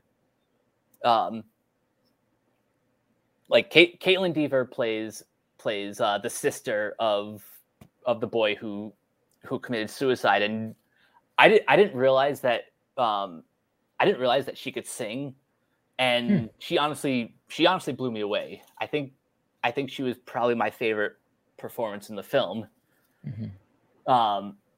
it's just the film as a whole is just it's kind of a mess. Yeah, and it's like it's one of those situations that it's a subject matter that even with good intentions and doing well, just some people just aren't able to tackle because again, it's like you almost have to have a person that's been through it or be a person that's been through it to handle certain stuff like that. And some people are good at it to handle it with care and things like that. I'm not saying it's impossible to like handle something correctly if you haven't been through it. But yeah, I've not heard astounding things from anyone about its portrayal in that. And like the only gist that I got about it was like even the trailers are weird because I've only seen the trailer before Shang-Chi. Otherwise, I'd never heard of it. And then the trailer for Shang-Chi happens, and then like you see the note, and then you get the parents about it, and like you have the signing on the cast and all that, and he gets up in front of it, and like he's waiting to see if he's gonna lie about knowing him. And then this inspirational music starts playing when he starts making up these stories. I'm like, am I the only one that feels weird about this situation that we shouldn't be getting happy joy music playing when he's making up songs about a guy who committed suicide that he clearly doesn't know? Yeah, like the more I watch that trailer, the less I like it. And this was before I actually saw the movie. It's like, how is that situation handled in the movie? Like tone wise? Not great. I mean, obviously in the movie, it's handled better in the film. Like once you actually kind of understand the context, it's just the way the trailer is cut. It makes it feel more icky. Got it. Okay. Although this is the part that like actively pisses me off. You know how the internet will run like everything into the ground. Oh, absolutely. That's exactly what people were doing with Ben Platt and how he looks. Because in real life, he's only 27, but the way his hair and makeup looks in the film, compared to like how he portrayed the character on stage, is well, he looks like he's about 40. It looks like Tobey Maguire did when he was attempting to be a high schooler in the first Spider-Man films. Exactly. But the reason this pisses me off though is because that's all anyone is even bringing up. Like if you've seen this movie and you dislike it for valid reasons, I want to have those conversations. I want to have the meatier conversations of like what this movie does wrong, why it's even as well intentioned as it may be, why this is still not a good representation of mental illness. I would rather have those conversations than the 4,000th time someone says, Ben Platt looks 40. Yeah, I get you there. The closest thing I've had to that was when I was trying to have an insightful, genuine situation with people about the Devil May Cry reboot. And every time I had a conversation with someone talking about how the game mechanics are different, about how it doesn't play the same, about how I have genuine problems with how certain things are portrayed, and the bluntness of it is like, you don't like that it's got black hair, huh? Oh, shut up. And this is just a problem I've been having for the past couple years when it comes to film and media criticism. And this is specifically a problem I have with negative reviews. Something that really bothers me is the same critic can write this long 1,000+ word like dissertation about a movie they love, but if it's a movie they hate, it basically is reduced to like just snark and dismissive, just like they become like this, like they basically become like the stereotype of like the snooty, snotty film snob, or like they become they act like their review is like a a stand-up routine for their friends and their friends alone. Yep. And when it comes for you to try to explain the things that they don't like, they can't go into detail. It's always they have 2 or 3 bullet points, and then you try to go, okay, why did that make you irritated? I'm like, okay, now you're not regurgitating the same 68,000 things that everyone else has said. Why do you feel that way? And are you only just copying and pasting what someone else says because you think you're funny?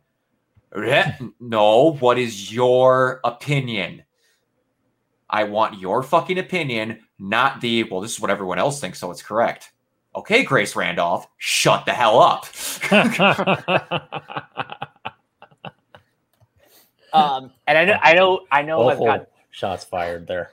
I will shoot shots at Grace Randolph's direction all day. I used to like her when it was Beyond the Ink before she became an uptight, just windbag of a person. I can't stand her now. Yeah, I finally blocked her. I find her pretty irritating myself. Yeah, I blocked her either like a week ago or like a couple of days because I've just had enough.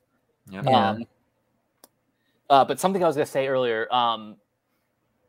like I know I get a lot of shit for like all of the positive reviews I write, but when I do write a negative one, I try my best to be as specific as possible to like why this movie or this show doesn't work. And I think that's become easier to do now that I have like an audio platform and other people to bounce off of. Oh, absolutely. Like I always check your thing. Like when a movie comes out, I know for a fact that your letterbox is going to pop up on my Facebook timeline. So whenever I see something has like a 3, I'm like, holy shit, what the hell happened?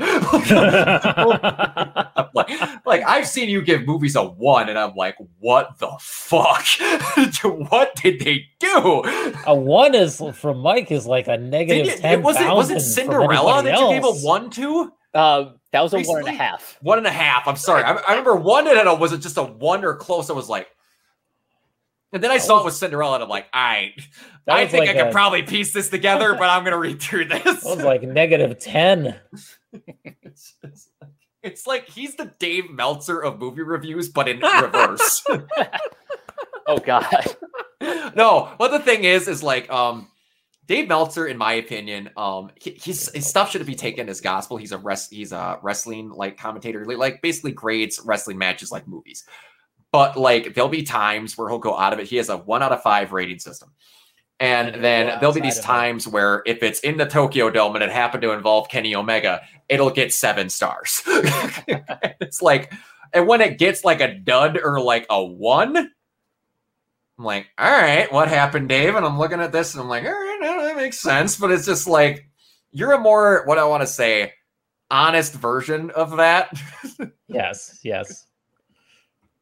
Like, it doesn't have to be a WCW match from the 90s for it to be a negative. Exactly. It's like, you're just positive because you love these things and you want to drag out all of and you want to put out what you think is really good about them and why you love them. Yeah, that's so fine. Then when you don't make something, people are going to be like, holy shit, what did they do to piss Mike off? Because he's not like this normally.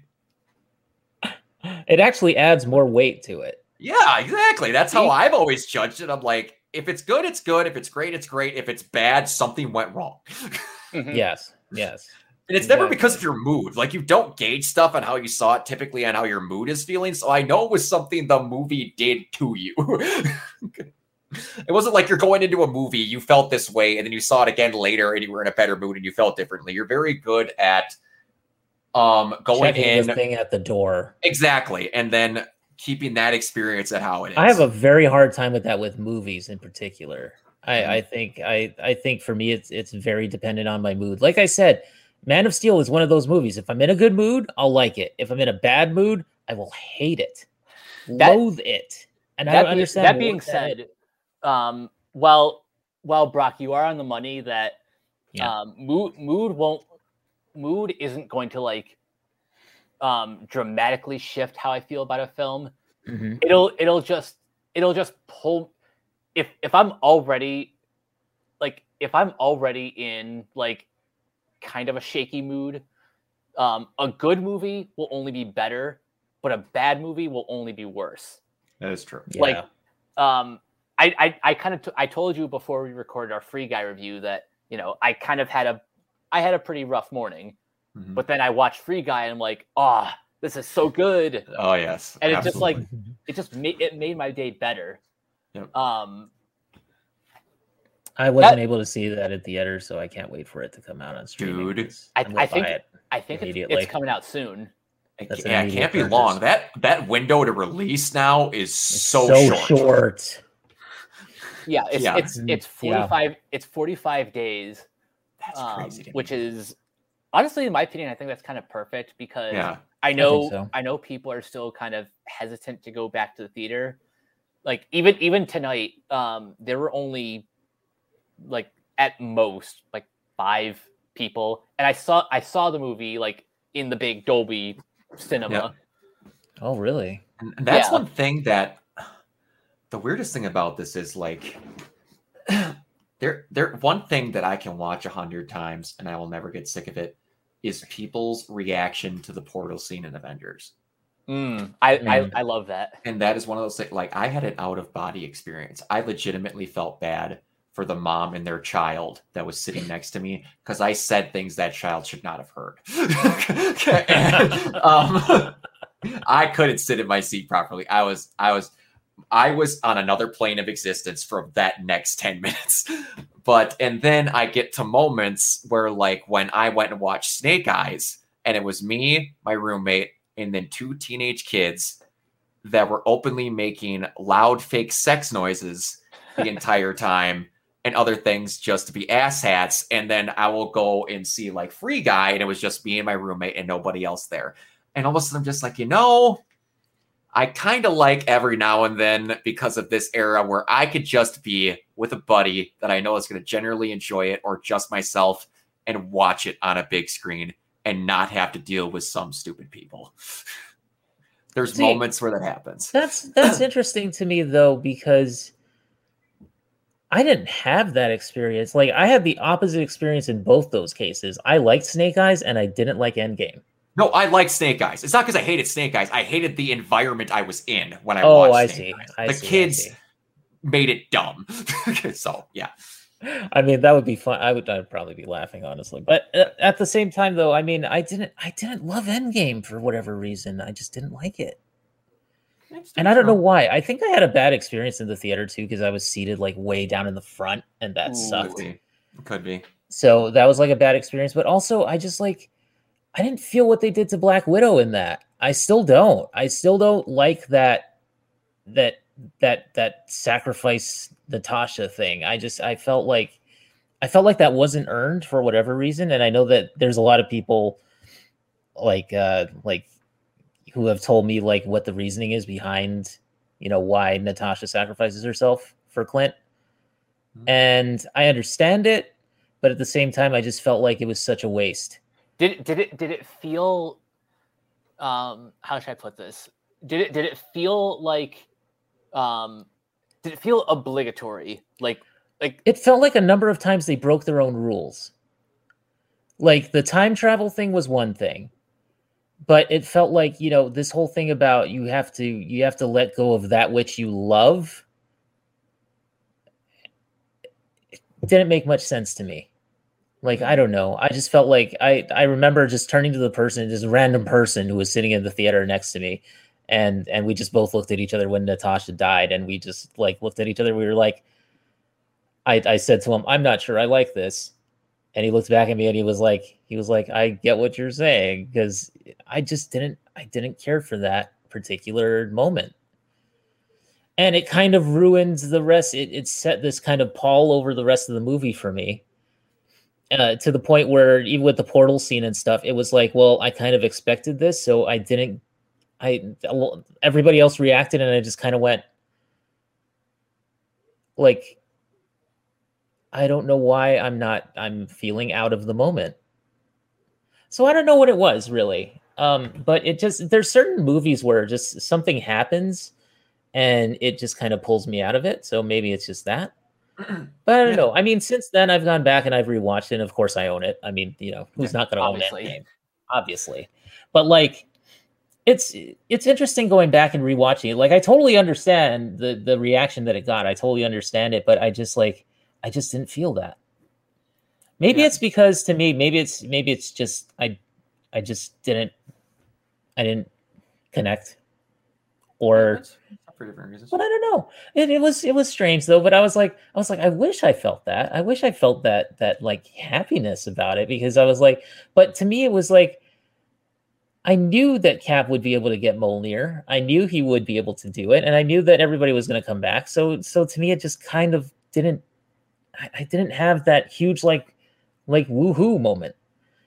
But I think that that's just me personally, because I think I'm one of those people at the football game who's like, everybody's like standing up and cheering, and I'll just be sitting there going like, so this is what happened on that play, and I'll just be going over it in my head. I'm just maybe I'm just very introverted. Could be. But like, when it comes to that sort of thing. But it's so interesting though, because I love that. I love that people got that energy from it. And I think that's really cool. But I just like, I don't know why. To me, it was just that whole thing with Black Widow just dying. It just like pulled me out of the movie. So yeah, I'm not really sure why. Because like I said, I've had it explained to me a number of times where it's like, okay, I get it. I understand it. I still wish they didn't do it, but I understand it. I just feel like out of all the fake deaths in the Marvel Cinematic Universe, why does hers have to be the one that sticks? Contracts. If we're being 100% perfectly honest, that was her last in continuity movie. Yeah. And she was one of the ones that wanted to get out after her movie. So, yeah, I don't blame her, because I saw her movie and I did not care for it that much. So I don't know. It was one of those things. But like, yeah, Marvel is losing a little bit of its luster for me. I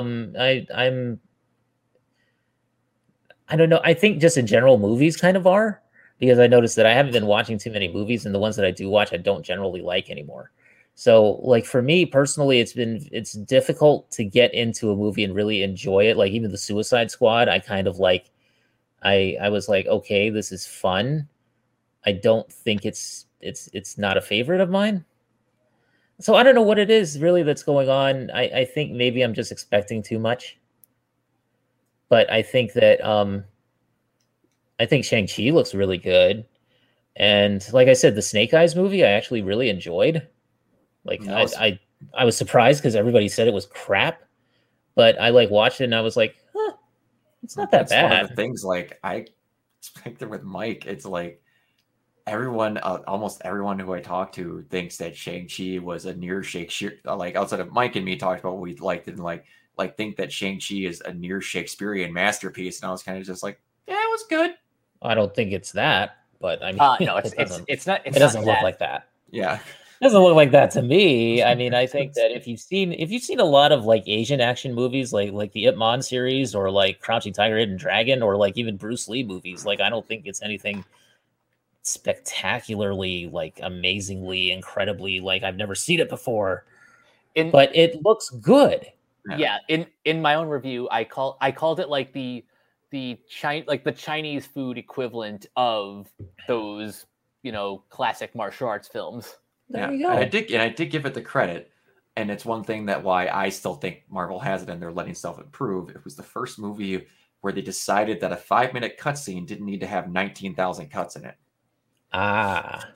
So that was one of the things where I was like, that was awesome. Which that's just a problem with movies nowadays, period. They don't know how to linger a camera on something. Yes. I agree. And the director of Shang-Chi is actually from Maui, where I used to live. So nice. Yeah. So that's cool. But yeah, I mean, it looks good. It looks like a lot of fun. I haven't seen it because, like I said, my knee, it's mainly my knee is the problem. I really don't care about the other thing, but I would go see it if I could, but I just can't like physically do that at the moment, or I don't feel comfortable doing that. Yeah. So, but I'm definitely going to buy it when it comes out on streaming. Right. So it's like, it's one of those movies where I'll support it whichever way I can, at least. So, but like, yeah, I mean, I enjoy Endgame now more than I did when I first saw it. But when I first saw it, I think it was just, it was really weird. And I just had that moment where I just got pulled out of it. And I just felt like, wow, it's a little disappointing. And I don't know why I felt that way, honestly. I just think it was a number of factors, but I wanted to like it. I wanted to love it. I don't go into movies just thinking like, oh, I'm going to hate it, unless it's something where it's like, if it's like Barbie's Fun Time Adventure or something, then I'm probably not going to like that. But I mean, like, I know my taste, and I know that like heavily influenced towards action, comic book, sci-fi stuff. So, yeah, Endgame should have been a home run for me, but it wasn't when I first saw it. And now watching it back, I'm just like, oh yeah, it's fun. It's just, it's not like the greatest movie I've ever seen, but it's a good culmination of everything that Marvel set out to do. Mm-hmm. And but I do think that I wish that their stuff was a little more consistent lately. I think I feel like there's been sort of like you're seeing some cracks start to form in terms of the storytelling. But the thing that I think that is, though, is you want to know exactly what this reminds me of? Phase 1. Yeah. Because everything is random stuff that doesn't have connective tissue that everyone else liked later on. This doesn't have it right now because this is the new kids.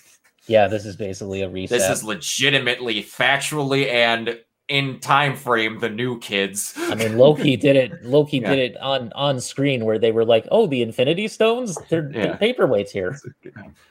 That I still don't like. Oh my god! I think that was funny, but I'm like, it was funny, but it was like just disengaged like 10 years of films in 2 seconds. Yeah, thanks for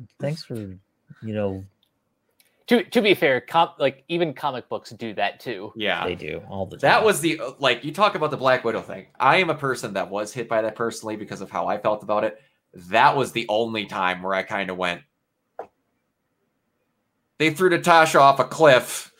What do you have in that drawer? That was the only time where I was kind of like, we could have kept that out, because I was not the only one that complained about that. Yeah. No, I thought that was weird too. I thought that was like, oh wow, but that's like no selling it. It's meant to the point of where they're kind of be like, nothing you guys did is whatever. Mm-hmm. This guy decides it, and I get that's what it was going to be. But I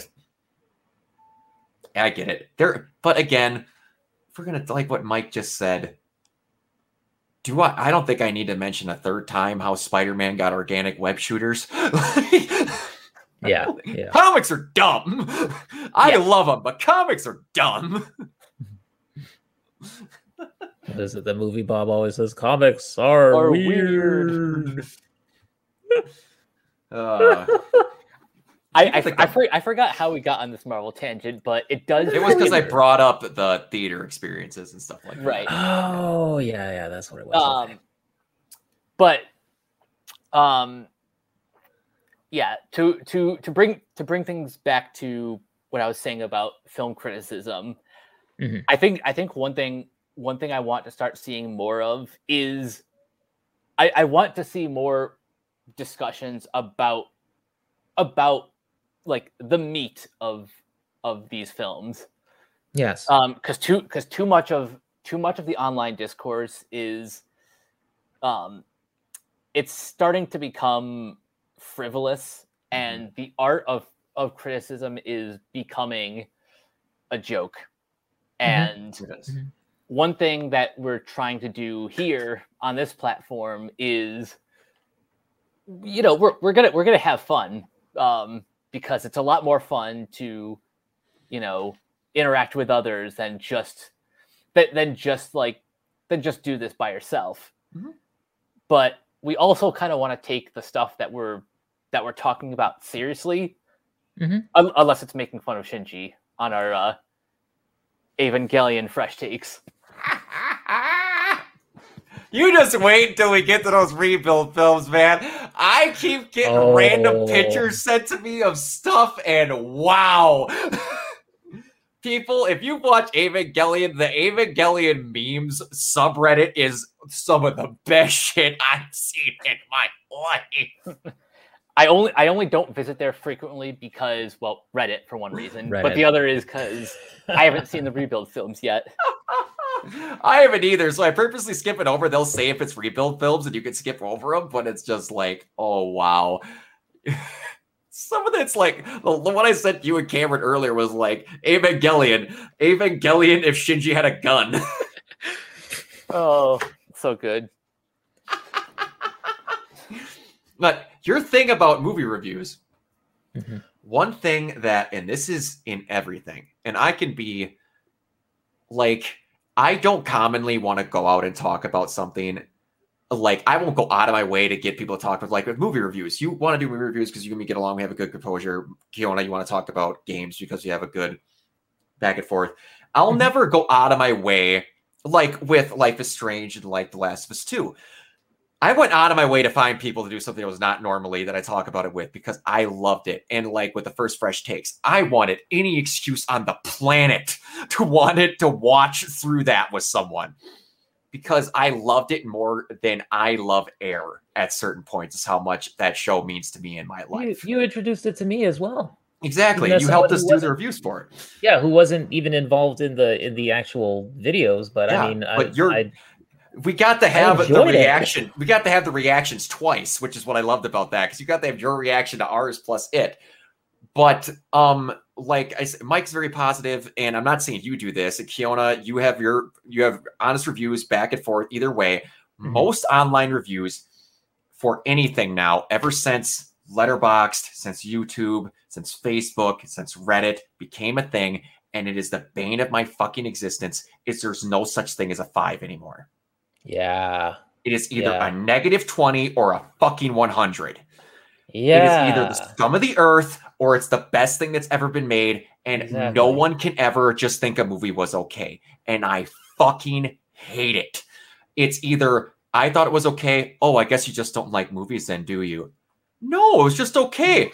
Oh, it was great. It was the most perfect thing ever. So there's nothing wrong with it. No. And fuck you if you want to try me if something's wrong with it. Just a movie can just be, or a game or any form of media could just be okay. Yeah. Yeah. That's fine. It doesn't have to be one or the other. Or just because someone else liked it doesn't mean that you have to go search down to their profile and go shit down their throats because their opinion was different than yours. Just let them have it. Or if you're going to be nice and be like, I really didn't like it. Can you tell me what you liked? I'll tell you what I didn't, and you're trying to get an understanding. These people that openly hate search for things just to shit on people for liking something, I'll never understand it. What makes you wake up in the morning and go, I'm going to waste 5 hours of my day trying to make someone's day worse?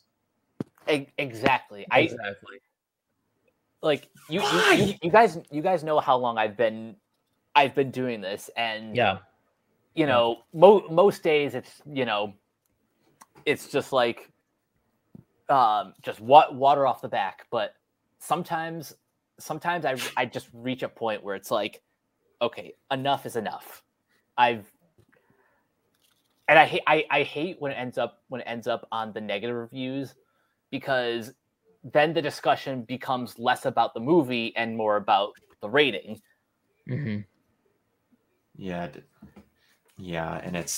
and like you said, Mike, it always comes down to something where it's like, if they want to have a conversation, you're like, okay, why didn't you like it? Yeah, well, the main character looked old. What else? Like, what's an honest opinion? Well, everyone doesn't like it for that, so that's all I need. I'm like, no, I'd like you as a human to use 2 brain cells to tell me why you didn't like it, or prove to me that you actually watched it and aren't just regurgitating someone else's opinion. That's the other thing that pisses me off. Yeah. I understand if, like, for this movie in particular, if you don't want to watch it because of the subject matter, that's fine. I completely understand that.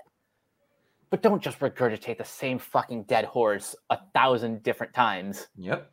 Dude, that always shocks me too. When I post something on like Facebook or something, and then somebody comments and will say I think the last time this happened to me was when I played Cyberpunk, and I posted my thoughts on it, and I was I was a little bit like moderate about it. And and I said, it has things I like and it has things that I don't like. But there's but I'm willing to play through it and stuff like that. And I was going through it at the time. And somebody posted a response to that. Somebody replied and was like, oh, finally an opinion from somebody who's actually played the thing. And that always shocks me, because I'm always like, shouldn't you be reading? Like, shouldn't people be posting their thoughts based on what they played, not on what they've seen? Absolutely. I got the same thing when I posted on my Facebook that I platinumed it, and they're like, what the actual hell? And then they're like, is it good? I'm like, I won't say everyone's going to like it, but I did. It's like, you liked it a lot more than I did. Yeah. Usually whenever someone asks, like, hey, is this good? Like, if they comment, if they ask me, like, is this good on a post that has my Letterboxd review, my answer is usually, watch it for yourself. There's only one way to find out. Yep. Yeah. I like to respond with, when they say, is it good? I always try to respond with, I enjoyed it. Mm-hmm. Yeah. Nothing. And it's a John Campea rule. And now, not a lot of people, there's some people that hate John Campea, and I will agree there's some things that he's done that's whatever. But he has the perfect example of this. My cat, Selena. I love her to death. She's 8 years old. I can take a calendar, I can mark it from here, and I can mark it to there, and I could show you a factual point of reference that proves that cat is 8 years old. Mm-hmm. I can walk out of a movie theater. There is no rule set. There is no tome of facts. There is no metric that I can say or tell you that proves a movie was good or bad. Mm-hmm. So you cannot objectively say something's good or bad. I only ever use objectively, ironically. Yeah. Yeah. Yeah. It's just, like, I can objectively say that David Cage does not understand emotion. You can subjectively agree with me or not. I always remember when James Stephanie Sterling when they did that video back in the day of the emotions, and they were like, they did a thing with the David Cage mask, and they were like, I am going to get a diamond placed under my skin so that I can know what it's like to have polygons, because polygons equals emotions. I was just like, oh my gosh. Oh yeah. What we're trying to say, people, is things could be okay, and have your own opinion. Exactly. That's what we're getting. Yeah. Exactly. Well, I mean, what you're saying about movie reviews too, before we go, I just want to put this point in, which is that, like, I saw a post today on Twitter, and somebody was talking about old gaming magazines and how they miss that. Mm-hmm. And they miss that time of, like, going to get a magazine, and that was like your one reference point of what games were coming out and what was cool and everything. And even though sometimes the writing was maybe not so great, or maybe the reviews were kind of off or whatever, I mean, like, they weren't like bastions of I guess you would say journalistic integrity a lot of the time. But I think that I used to love reading them, because a lot of the time, like, the ones that I gravitated towards were a little bit more on the entertaining side. So, like, Game Fan, for instance, that was very much more on the entertaining side. I mean, there was a guy who did a review of a game that was just a rant about how 2D games aren't cool anymore and how they should be. And it was just that whole rant. And I was like, I was amazed reading it, because I was like, this has nothing to do with the game, and I love it. But yeah. I mean, it was just that time of, like, when they came out. Now I don't know if people would stand for that anymore, because people just are too demanding now. But I think that, like, you know, that's part of what I tried to do with a lot of my game reviews, especially on the site, like the Final Fantasy VII Remake one, which is, it's not so much about like, I even though this might not be the right approach for a review, but I always like, I know some people love the whole like, you know, graphics, sound, play mechanics, you know, whatever, controls, whatever. They just want a checklist of that. Yep. But for me, I want to take somebody on a journey. Like that's the thing that I like to do when I write about stuff is I want to, you know, like that's the reason why my thing starts out with like Aerith and with like the whole opening scene of the game in Final Fantasy VII Remake, because I wanted to take people along with me on that journey of like, you know, this is what I think of the game, but it's also a story of what the game means to me. Yep. So, but you know, it's that's a little different from a review, and I understand that. Like a review, I guess, should be a little more mechanical. But for me, I like seeing, like even in your reviews, Mike, I know when it's a Mike K review because I can tell from your personality, like it comes through. And that's always what I wanted to do with writing my reviews, personally speaking. Uh-huh. And it's something that I saw in stuff like EGM and GameFan. You know, it's that same kind of like thing where maybe you don't have to be so technically perfect, but as long as you are entertaining and you take the reader along with you, I always find that more interesting personally. Mm-hmm. Yeah, that's a thing. At least when I write anything, I can't remove myself from the piece because I'm the one who saw the thing, so yeah. I'm going to give my perspective. Yeah, I give you guys credit for writing. I can barely write YouTube descriptions, let alone writing reviews for stuff. Like it's not easy. I'm an editor and a co-writer on a fan fiction, and that's because again, it's something that I'm really fit for. But it's like I'm much better at audio versus writing. But yeah, it's an art form, and it's not an art form that I am particularly good at. I give you guys a lot of credit for doing that because I know I can't. I've only done one game review in my life that I'm shocked is still on YouTube. But yeah, What game is for it? Horizon? Oh, of course. And I might. It's always so much more fun to write about the things that you love and exactly. And make videos again, about it's what I said. You need to be into it. Otherwise, that's when it doesn't feel like it's work. It feels. Horrible. That's why I don't understand why people make all these videos that just hate on things. I mean, like, I understand you wanting to get a good reaming out every once in a while because you got to do that sometimes. Oh, but I mean, like, Mike's been a part of a couple of those. But I mean, like, you know, though, why would you spend so much time and energy writing about things that you hate or filming videos about things that you hate? Yeah, and it's like that's another thing where that could be a good thing if you make it a segment. Yes, a segment of the. I used to be a part of a Let's Play channel, and like people used to they wanted to do the fake fireside chat where they set up like a leather recliner next to a chair, and they would just give me a thing that they know would irritate me, but I haven't heard about yet, just to hear my raw reaction bitching about it. And I was like, if you make it a thing, it's not bad, but it's like, don't. There's a difference between you want to tell people why you didn't like something versus you want to tell why other people are wrong about liking something. Yeah. There's a giant difference, but that is lost to humanity now. Yeah. Because if it's not your opinion, it doesn't matter. That's basically what it's come down to with most people. Yeah, I don't agree with that.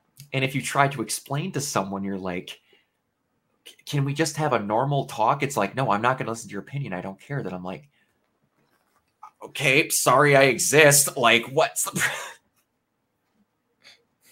You went out of your way to come and shit on my post and you don't want to hear my opinion and you don't want to talk about it. You just want to leave the poo on the floor and walk out. Like, what's the... Oh, it's like Ralph Wiggum running away. There's no time, and he just keeps going that way. It's just like... Oh my gosh, you guys. So one of the things that's been helping me out through my difficult times is I've been rewatching Futurama. Oh, nice. Oh my god, that show. That show is like a prototype of like Rick and Morty and like Community and so many of those shows now that are doing all these things. Like I just love that show so much. It's so funny that like Disenchantment for me, it hasn't captured that same humor or anything. I haven't seen Disenchantment yet, but I still have fond memories of when Futurama was on Adult Swim. That was when I got hooked on to the show, and then I eventually watched like the entire first 4 seasons, and then I watched like a little bit of the revival. I've seen all the movies. I was in my senior year of high school when that premiered in '99. Wow. And when I remember videotaping the premiere because we had VCRs back then. And I remember, yes, I'm that old. And I remember taking it to school and literally setting it up so that at lunchtime I could watch it while I was eating lunch. Nice. Oh, that's with awesome. one of the cool teachers, you know. Yeah. And they just let me sit there and just eat my lunch in the room and just watch Futurama the first episode. It was so freaking funny. You try and tell people nowadays how you had to do that. It's ridiculous. They try to break free. Give them an ass full of laser. It's just like, my God, that show is so freaking funny. Yeah. I try to tell people how you used to have to do that. It's like, we have DVRs now. I'm like, back in the day, you used to have to take a piece of tape and put it over it and then record and then take it off. Yes, exactly. Because it didn't have my mom was so pissed that I found out how to do that, because I was like, how do you record on certain ones or not? And then I looked at the old like recordable DVDs and I'm like, they got a plastic square over that thing there. I wonder if I did this thing there, and then all of a sudden old family videos had Whose Line Is It Anyway videotaped over it, and they were not happy. Whose line is it anyway?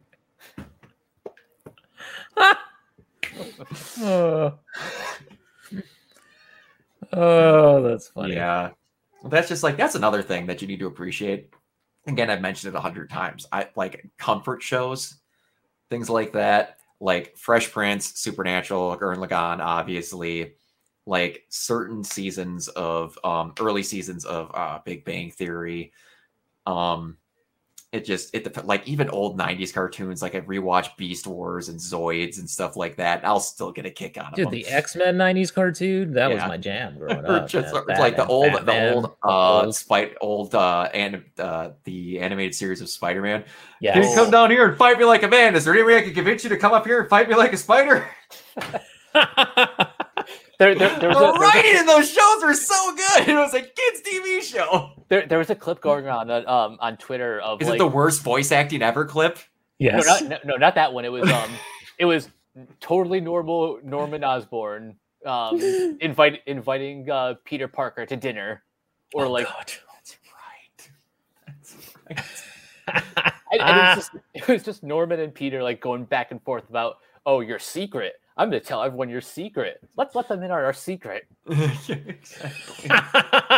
It's like, you realize how that sounds, right? That's exactly. And it's like that, where it's like, if you take those out of context, it's just not good. Brilliant. Yeah. Utterly brilliant. Or like, everybody makes the joke about somehow back in the day, Norman Osborn had waves, but he never wore a do-rag.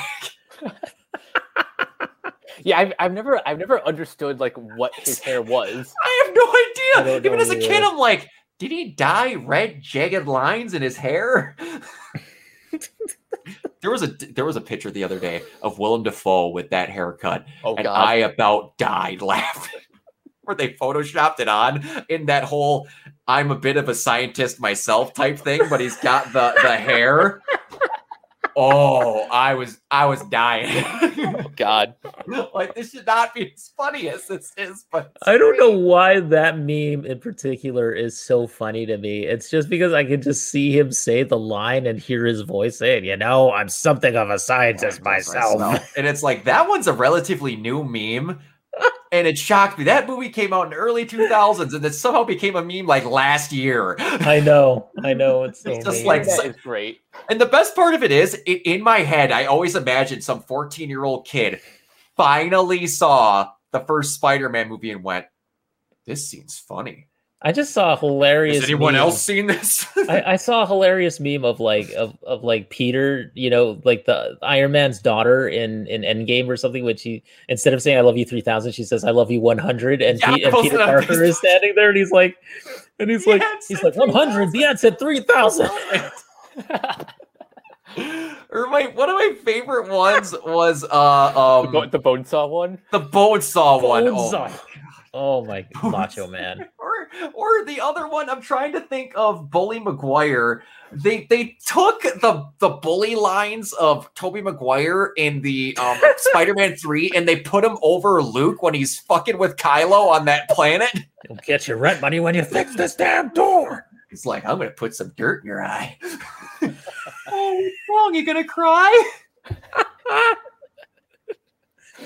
I don't know why, but now my appreciation for that movie, except for the Sandman thing, has gone way up. Like, I love the fact that they were so freaking ballsy as to make evil Peter Parker. All he does is go around and act like basically a douchebag to everybody, which I love so much. That movie was Iron Man 3 before Iron Man 3. Absolutely. It really was. It really was. Speaking of memes from that, Kiona, I felt better about this. It came up in my Facebook memories. I believe it's like yesterday, because yesterday, a year ago, is when I secured my order for the console. It's that picture of Spider-Man when he's coming in for the Thanksgiving feast in the first movie, and he's like, I had to beat an old lady with a stick to get this, and he's holding the PS5. The PS5, yeah. That's so funny. I laughed so hard at that when I first saw it too. It's like, I don't know how you're gonna get this.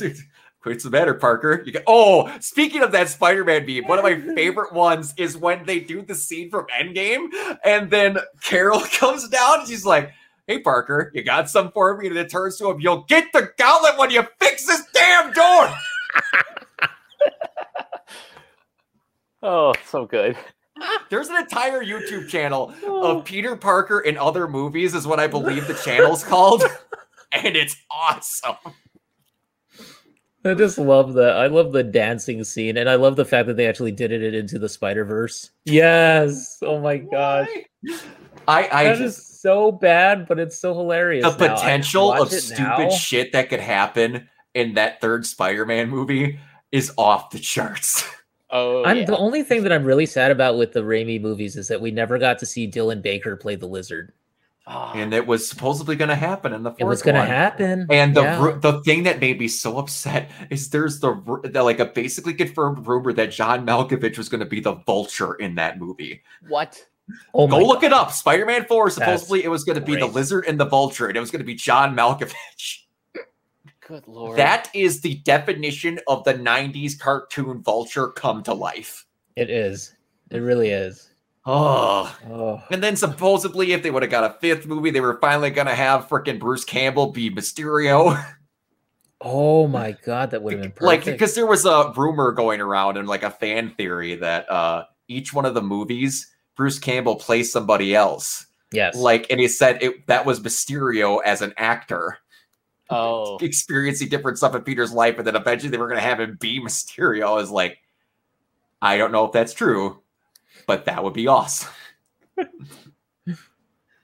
if they had him be Mysterio in Far From Home, I will spontaneously combust if like the other version of Mysterio pops through a portal and it's Bruce Campbell. Okay, do you guys Sam think, Raimi. Speaking of which, do you actually think that Andrew Garfield and Tobey Maguire, do you think that they're going to be in the next Spider-Man? I think that there's a high chance. I think you have a better chance of seeing Andrew Garfield than Tobey, because Tobey kind of like fell off the face of the earth. I would love to see it again, though. I would love to see it again. The only reason people are even asking Andrew Garfield is because he's in the press right now for a movie called The Eyes of Tammy Faye. He's denying it up and down. Well, he has to. Either way. Yeah. He's openly said, either way, if I say something, I'm wrong. That's true. So, he's gotten into a situation where you can't say anything. You just need to you literally can't say anything. Yeah, but that's the only reason why people are asking him. Mm-hmm. I have no idea what Maguire's even up to. So no, he hasn't done much of anything, right? He will be a genuine surprise. But Garfield, he's been talking too much. He's been talking too much to how should I put this? Like the more he talks and the harder he tries to deny it, the more I believe he's actually going to be in it. Yeah, and it's like when Willem Dafoe was asked if the Goblin was going to be in that movie, his exact response was like, I think someone should watch a medium or a piece of something before they ask questions about it. And then in the trailer, you hear that guy's laugh going off. He was just like, you're so good.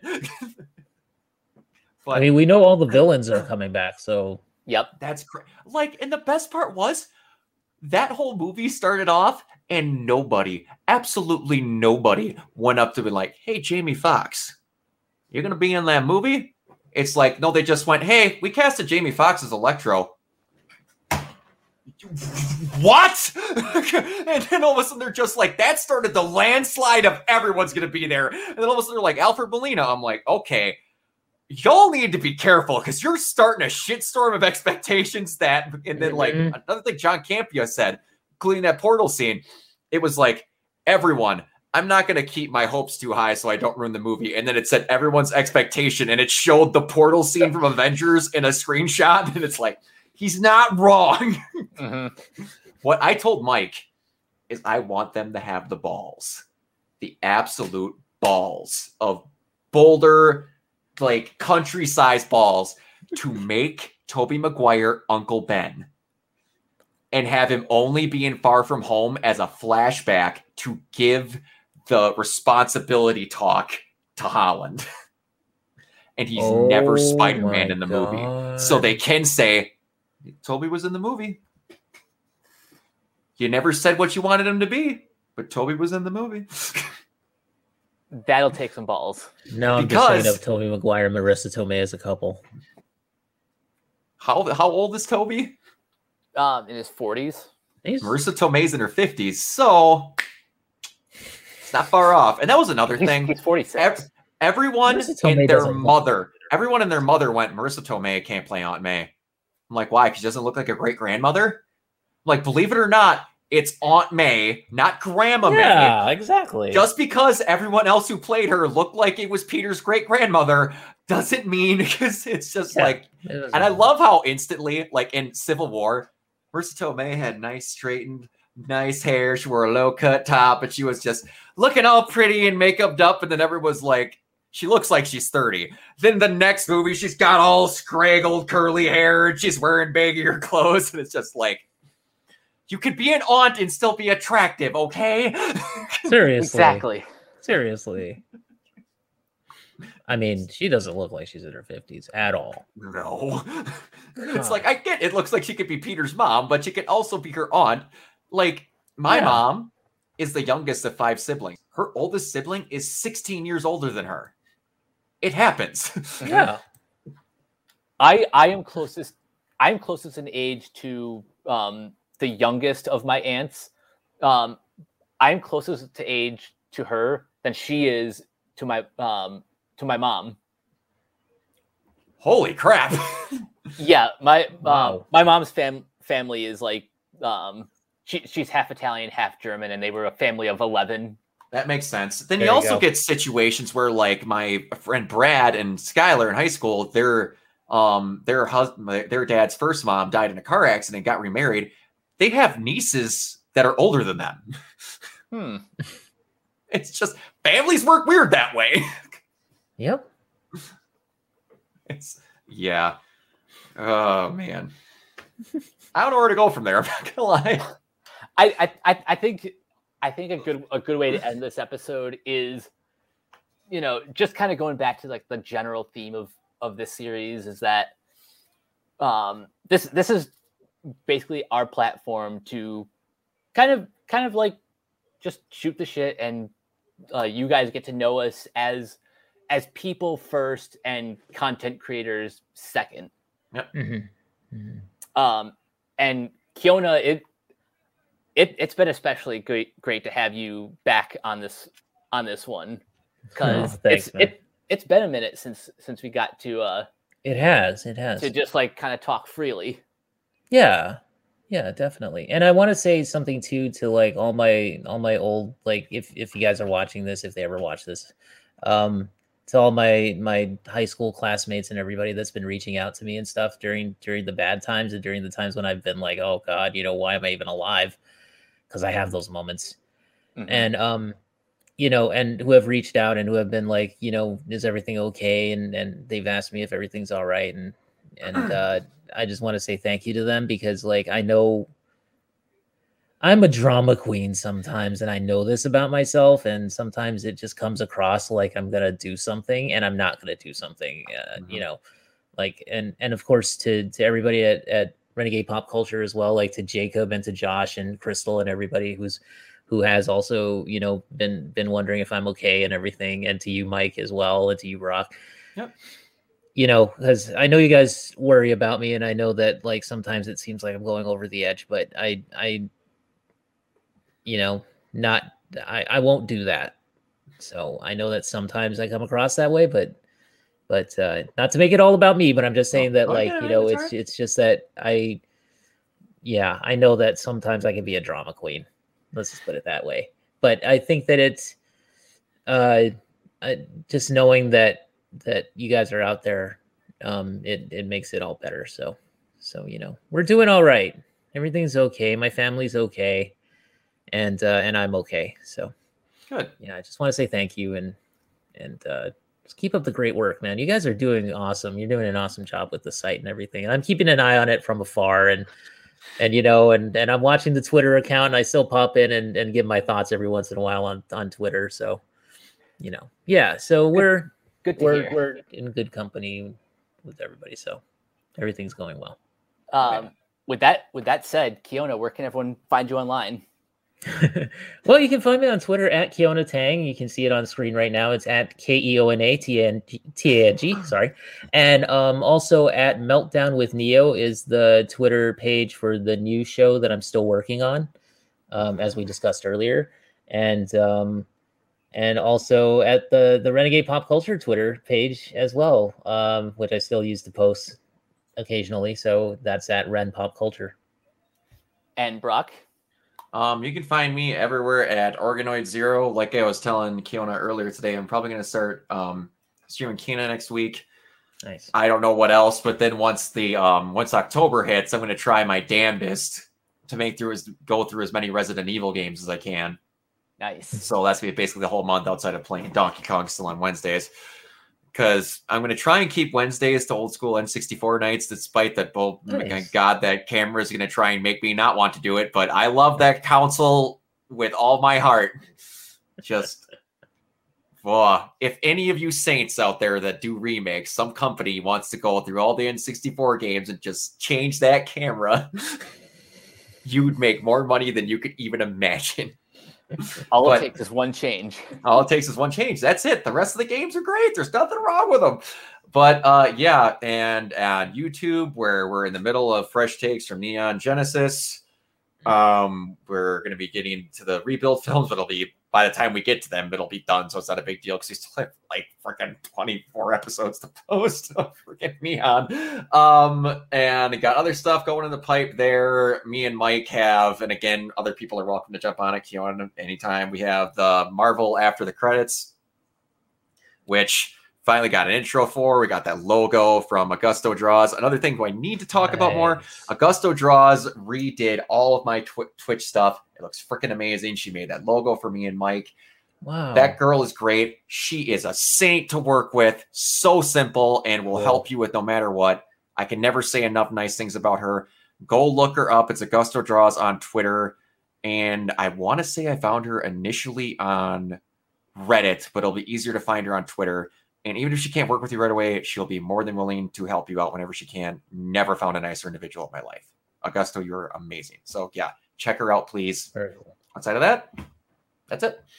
And you guys can find me on Twitter at Captain K42. You can check out all my quick thoughts on letterboxd.com/CoachK42. You